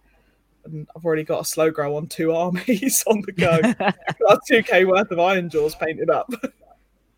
You know. Christine, you're gonna have to try Big War. I'm taking it to SAGT, and I've played Iron Jaws and Big War, and I don't know if I can go back to Iron Jaws after Big War. Big call. I've been told that by Tom Bell. He's one of the best Iron Jaws players in the UK. by people like Gabe Huddleston as well. Like all of them have stood there and just gone, Christine, please just try Big War. Like Nathan Brecker as well from Ice War Game. Yeah, I was messaging him the other day. Yeah, I messaged him the other day and I was like, oh, so what do you reckon about Iron Jaws, a Big War? And he's like, what's Iron Jaws? Like, it's a Big War. I'm like, okay then. I'll be playing I've already said to him, I was like, I need to get him to just sit down and just go through it with me, because Lisa and I can sit there and look at it and go, is it beneficial to the current army list that I have? Because I don't really want to buy or paint or build any more models for Iron Jaws. I'm quite content with the list I have. I run Iron Fist Fist where Battalion. men and women differ. I've never met a male wargamer who's been content with the army that he's got. Yes. Ever. Oh, I can definitely vouch for that.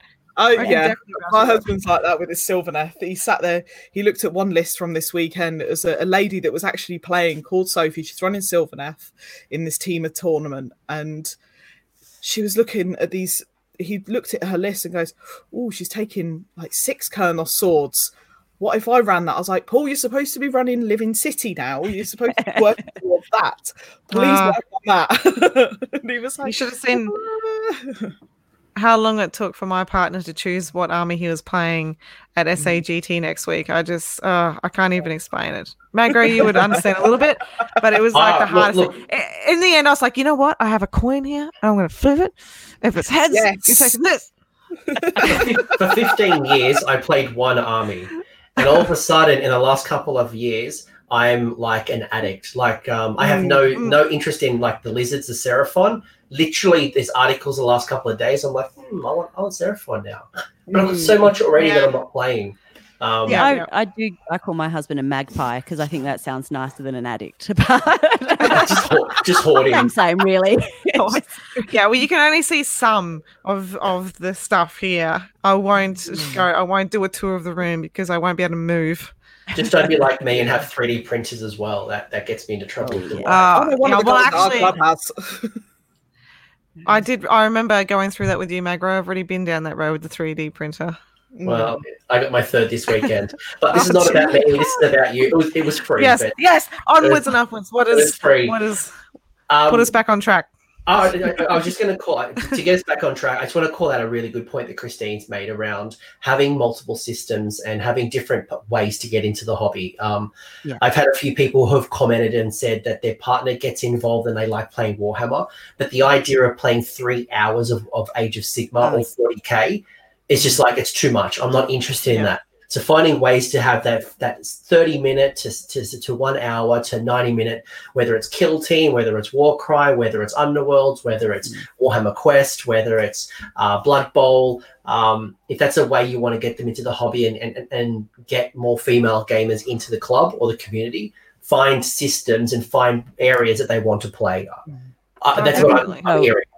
Some of those shorter games, there's so many less rules to have to remember as well.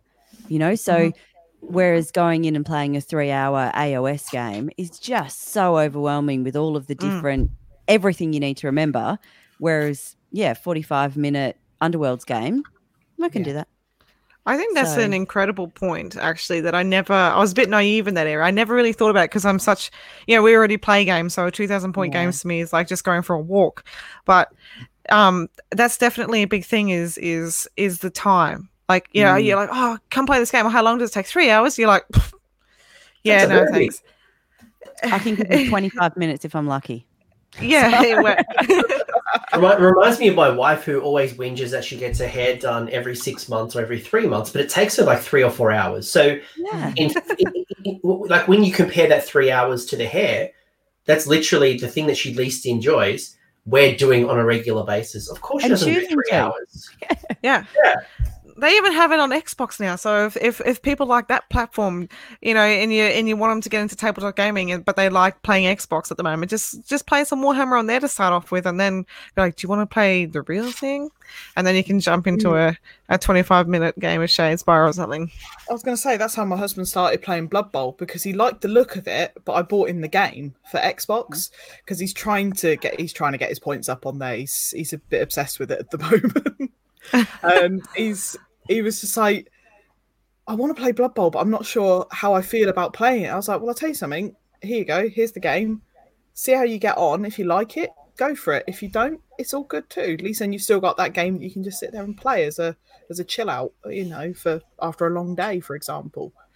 And he's now got, I think, 3 or 4 teams, slowly but surely. I think he's just got rid of one. He's got rid of his Nurgle team, but he's running the Seraphon team, Skaven, and I know he's looking at a slightly different team, but I'm not entirely sure what it is yet. So it's quite interesting to watch, actually.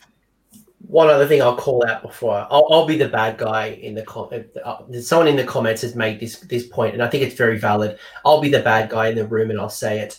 Basic hygiene, encouraging basic hygiene and making sure that guys don't smell. I know Magic the Gathering, there was a tournament recently where they actually said that they would kick people out if they actually smelt really bad, and they would actually literally ban them from the event or ask them to leave. So encouraging basic hygiene and, trying to reduce the butt cracks and all that stuff that the stereotypical, it's not attractive. Like if I saw that and I walk into a game store and it smells, like what's the likelihood I'm going to come back? Probably none, whether I'm a man or a woman. I'll be the best. Yeah, there's a store over here, the Perth store, which was the first GW store that I ever went to. And for anyone from WA who's watching this, the Rain Square store. And it was disgusting. Like the sweaty teenage boy smell had seeped into the carpet and the walls, and it was just, you walked in and it hit you. So the boys would be inside looking at whatever they were looking at, and all the girlfriends would sit outside on the balcony because we couldn't stomach going into the store. And because of that, I actually so I generally do the briefing at the start of our events, and I start them all by going, there was a lovely ad for sun cream in the 90s and it said apply yourself to reapply, and we encourage you to use that same rule for deodorant.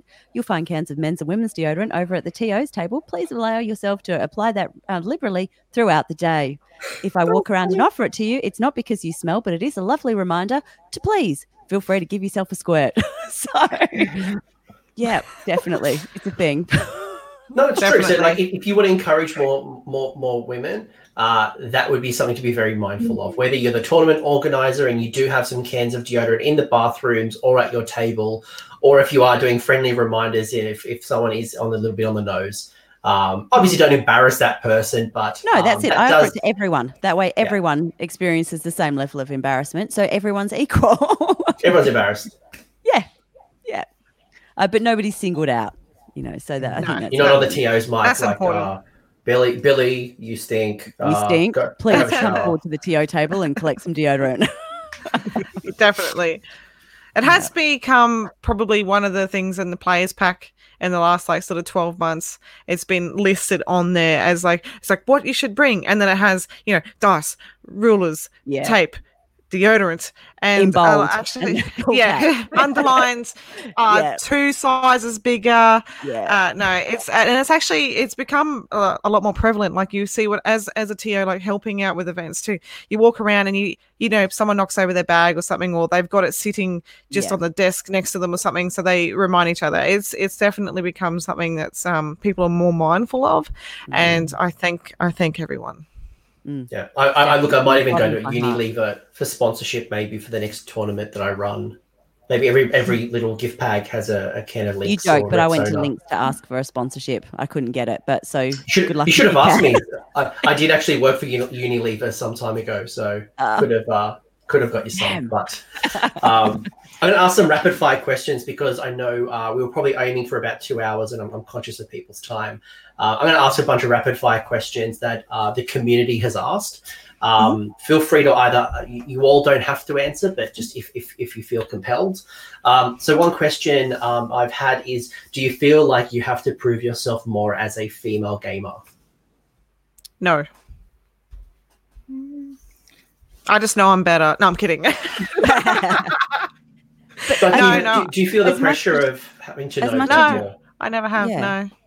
As much as you're joking, there are times where I feel that I have to be a lot more assertive in saying that actually I do know this and it's not okay for that to happen. And that wouldn't happen if you were talking to Mike. So that's not going to happen because you're talking to me. So, I think that Gemma saying, I just know I'm better. I think it's really important to know to know that you know your stuff and to be able to call somebody out on it. So if you go into a store and somebody assumes that you're there to be buying something for your partner, call them out on it. So what makes you think that? And I will do that, and just with a smile, oh, what makes you think I'd be buying something for my husband? And them coming to that realization of going, oh, I just assumed. And yeah. I think confidence is another thing here too, like especially coming from a TO's perspective. Rules questions, obviously you're going to get asked a lot of those. We're obviously being a TO because we have some knowledge of it. So answering those questions with confidence, and if you don't know, also answering with confidence, saying, I'm sorry, I don't actually know the answers to that, but give me 2 minutes and I will find out for you. Just everything, being not rude, but just answering friendly, but confident. I think I've never, ever had a drama with anyone that tried to second guess me or anything like that. I've been very lucky with the community so far. I've only had one experience. We've run a lot of events, but one experience where I've been in the middle of explaining something to a player and he's turned around and walked away and gone, you know what, that's just not okay. But that's one player, and we've had thousands come through our events. So it's not a bad percentage.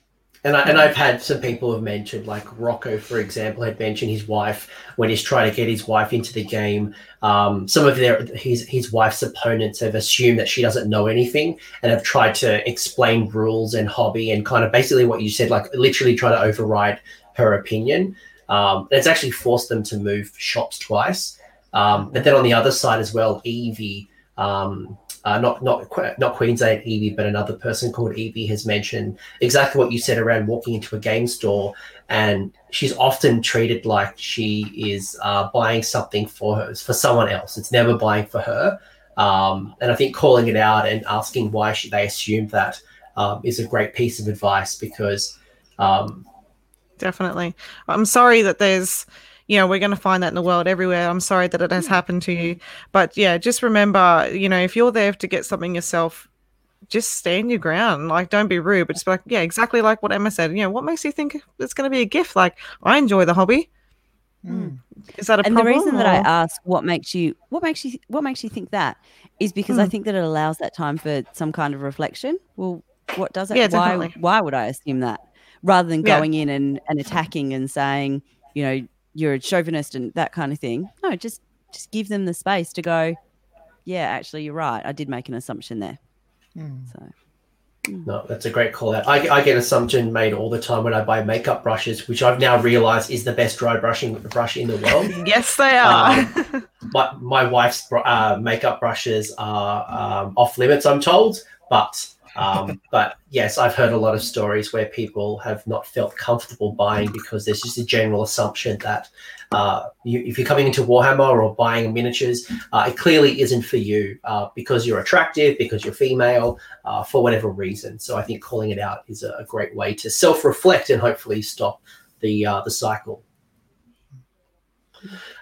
The other question I was going to call out was Catherine Smith had mentioned that she's playing 40k in AOS at the moment, and she's only playing her with her boyfriend.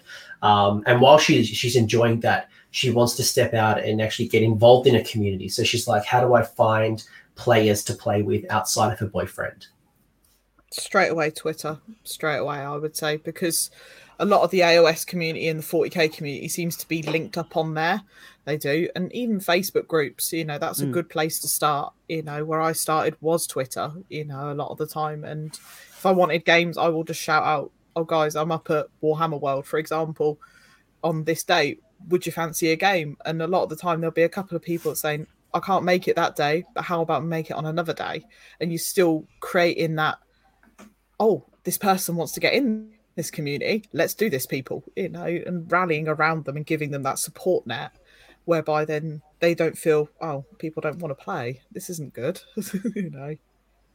Yeah, I don't do Twitter at all, but I think I'm more of a Facebook girl. So just jumping on and doing a search for clubs in your area, that kind of thing. Or, for us, it's Perth, Western Australia 40k players, for Perth, Western Australia AOS players, joining that group and then asking, does anyone know if there's a club I'm south of the river.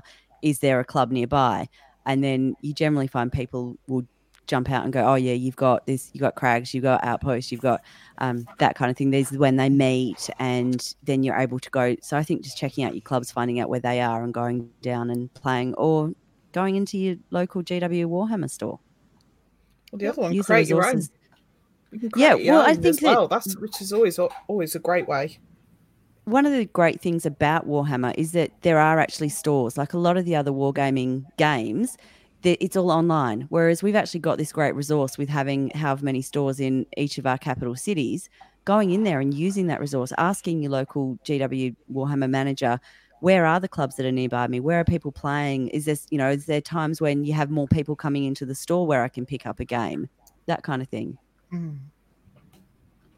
I had a great question from a gentleman called Tristan who had mentioned that he's a father and he has two young daughters who are at that age they're starting to show interest in daddy's figurines.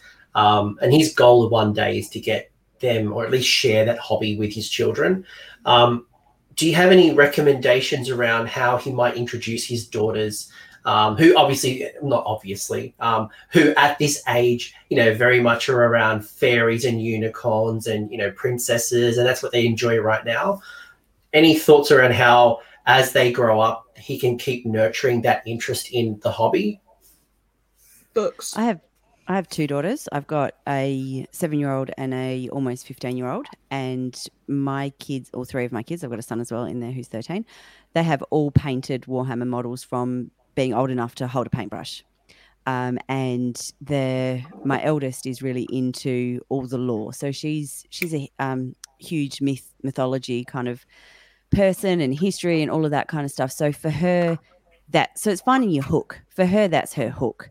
For my youngest, being able to paint, so I can't actually remember the name of the AOS models that she's painting. The ones that have got all the armor that are... Stormcast? Stormcast, thank you. I had a total mental blank then. So she's painting the Stormcast, but she's painting them as princesses. So, they don't have to be done with the antique gold type colouring. You can paint them whatever you want. So just... that's what we're doing anyway. And we play Simple Hammer with the kids. So that's taking away all of the complex rules, and everything moves the same amount. Everything does the same amount of damage. And, just starting them with really basic rules, starting them with 3 models each, just playing with them, finding out how they want to be engaged in it. And, both of my older 2 kids have read the teenage books that are out for them, Warhammer Adventures. We got our eldest to write a book review for our blog post. So, great way to get her involved as well. So it's just finding out what's going to keep them engaged, and also making it normal that it's not a big deal that a girl wants to play Warhammer. It's just, this is a game. We play games as part of our family. This is one of the games that we play as part of our family. Yeah, 100%. Just keep nurturing it too, like there's no right or wrong. There's so much freedom with hobby and the games. Again, if they want to paint their stuff in pink or black or yellow, it doesn't matter. Like, as long as they're having fun doing it, I think you should support that, and carry on with it, because obviously as they grow, their interests are going to change. So one might still like to paint or hobby, and that's fine. And the other one might want to read books and learn how to play it on the table. You're going to support both things, and there's nothing wrong with either one of them. So as long as, as long as Tristan still has the interest as well at that stage, I think just go for it. Again, like I agree with Emma, playing the simple hammer, taking the rules out, getting them interested, because you don't want to be overwhelming people, especially kids, because they get bored easy. You want to make it fun and interactive. And I think as a family, you should probably, like, even having Friday night games or something as a family, just so you're also supporting a family union too, because I think that's very important. And, accepting, you're not only just teaching kids social side of things, but you're also teaching them confidence and acceptance. And if someone wants to do something different with their army, that's fine. And I think, non-judgment. And I think that's a very important skill to learn now. So it's carried through the community as they get older.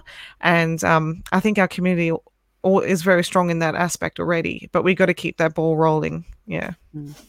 And, Yeah, and that's I think probably reflective. So, Emma, please. I was just going to say, I think that having models and things around the house that it's okay for kids to touch and to play with as well, rather than, oh, they're daddy's models that we don't touch those because he's going to get really angry if they get broken, or, you know, things that the kids can actually play. Like we had about half a dozen models that the kids had painted. They were like rainbows that lived in the cutlery drawer for I don't know how many years.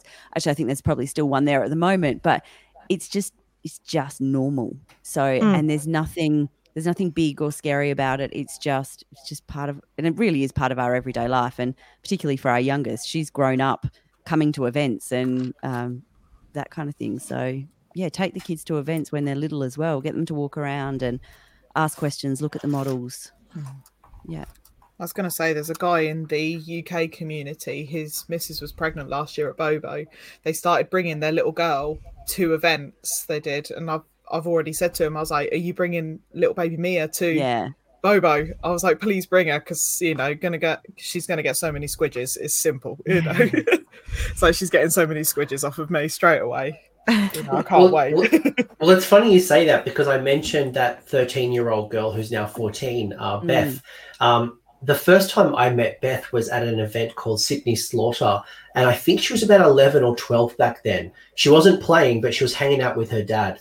Now, I didn't know the dad very well at the time, and she was just literally hanging around her dad for 2 days. And I thought, man, this guy's a deadbeat dad. Like, why, if you were like divorced, like if you're divorced and this is like custody weekend, you're bringing your daughter who's like literally 11 and hanging out with you at a tournament for 2 days. But when I actually learnt the story, actually dad and mum are both war gamers. Mum's more of a board gamer, like a Blood Bowl type person, and he's definitely more of the wargaming type. But that exposure and that normalization has been fostered over time. And it's gotten to a point where she's very sassy now. Like, she gives absolute lip to the oldest person.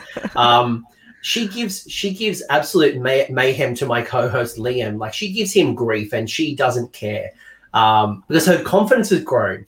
And I think we've allowed her to nurture and make that a safe space. So again, whether it's for a female or a partner or your mother or your daughter or your son, that environment, whether it's a tournament or an event or the hobby at home or the game store, how do you create that an open, a safe, a welcoming environment without those preconceived, this is the way you build a model, this is the color scheme you've got to paint.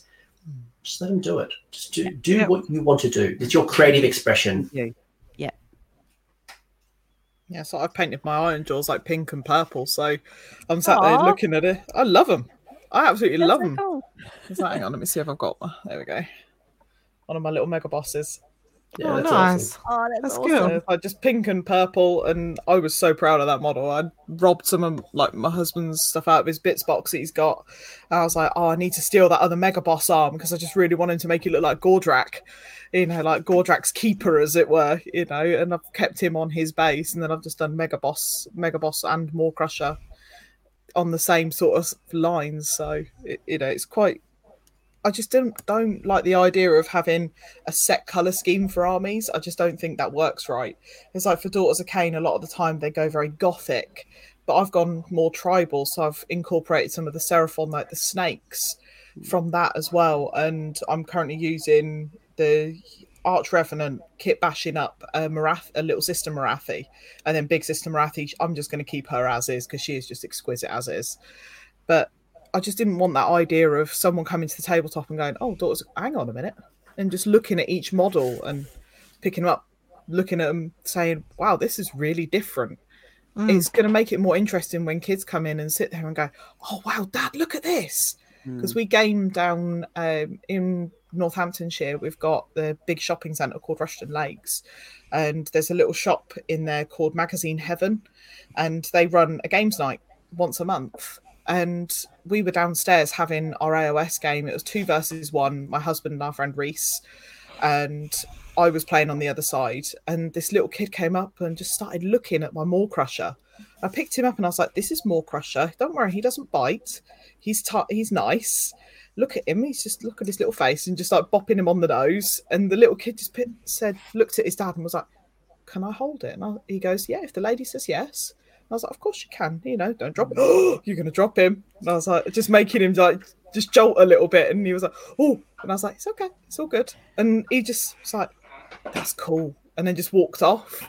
And he was like, yeah, you've had your 30 seconds of information out of him now. That's it. He's gone. I was like, yeah, don't fuss me. If it gets a little kid looking at it going, that's cool, Dad, I want that.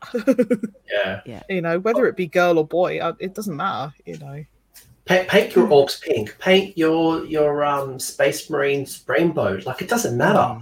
By the way, speak of the devil, Beth actually just jumped in the comment section. So literally, like, didn't ask for that. I didn't message her, but shout out to Beth and shout out to everyone who's making the great environments and the spaces that we're all enjoying.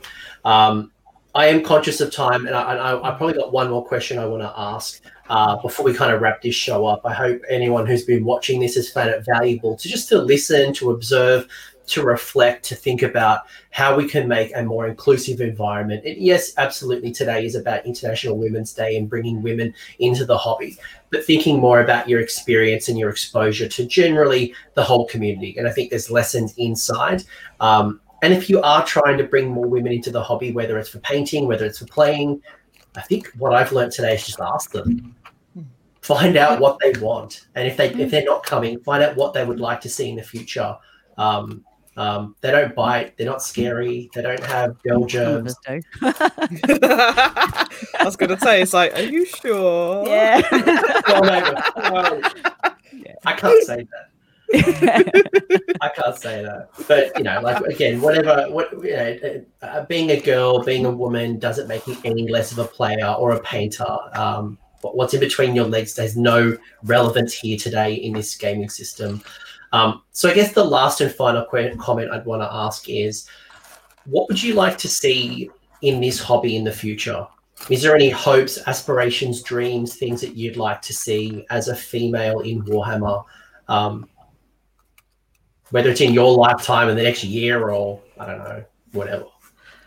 I think the community is already in a really powerful position. It's wonderful as it is. I just want to see the continuation of support, growth, and pretty much stay on track. People just remember, why we're doing this, who you are.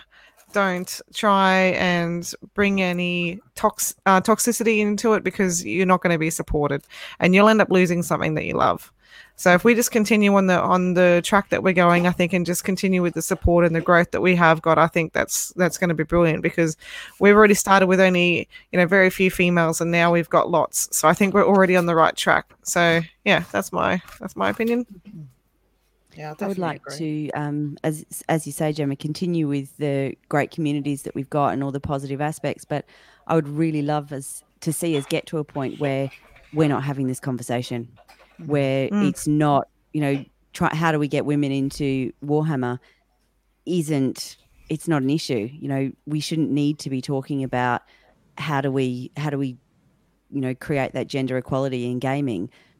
It should be a non-issue, and I really would love to see us get to a point where we're not talking about gender anymore. Because it's like everyone should be loved on and appreciated on in this hobby, regardless of your background, race, creed, the whole 9 yards. It should all just be, we're all here to enjoy the one hobby that has brought us all together. Let's just enjoy it, and love on each other. That and if people need support them. If they don't want that support, that's cool too. Yeah, look. That's absolutely my thoughts. And I was in two minds doing this episode as well, because I didn't want to put women on a pedestal. I didn't want to make this as a big issue, right? Like, women need this special treatment, and because you're right. This shouldn't be a conversation.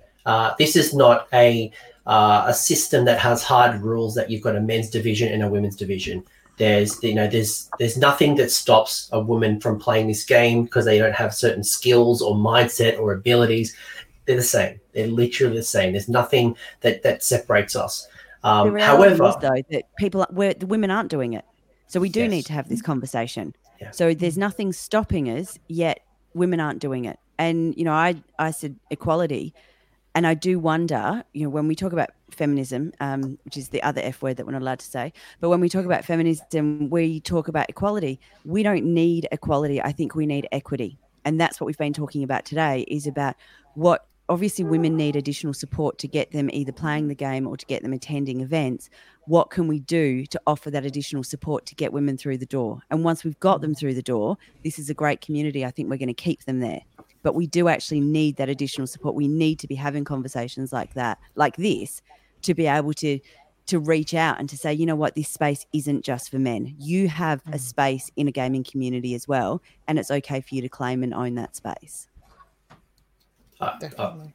I couldn't have said it by myself. I literally, and I think I'm going to end it at that note. Drop. I think that's where we end the show. I think you've absolutely nailed it on the head. Christine, Gemma, Emma, thank you all very much for your honesty, your openness. I've personally learnt a lot, and as I think about my events, as I think about the tournaments that I'm attending and the interaction that I'm making, I'm going to certainly reconsider and think about the way I attempt to create this equity in the community. Is there any shout outs, any things, any groups anywhere people want to find you, anything that you want to say before we kind of wrap this up? I might go to Gemma. She's probably the easiest one. I know she'll have some places that we can find Gemma more. Yeah, so I'm on Twitter as the Failed Charge, one of at Failed Charge, and I'm also on Facebook just as Gemma Shepherd. We do have a Facebook page called the Failed Charge as well. I'm on Instagram as Gemma Michelle. But yeah, just jump on any of those, send me requests or messages, whatever you need. I will definitely endeavor to help out as much as I can. As for shout outs, where do you start, Magra, in this day and age?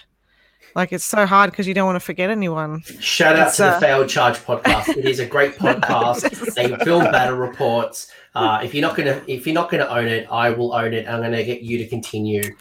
Go check them out. They're awesome. Gemma, tell us why you're awesome. Because we're just normal plebs playing the game in the community. So we're just laid back people who just be ourselves, and I think that's something that's very important and not to forget is just be yourself. Awesome. Thank you very much. Definitely recommend jumping in, checking in all the Gemma stuff. She's awesome. She carries her boyfriend, Michael. She carries that for them. It's true. It's true.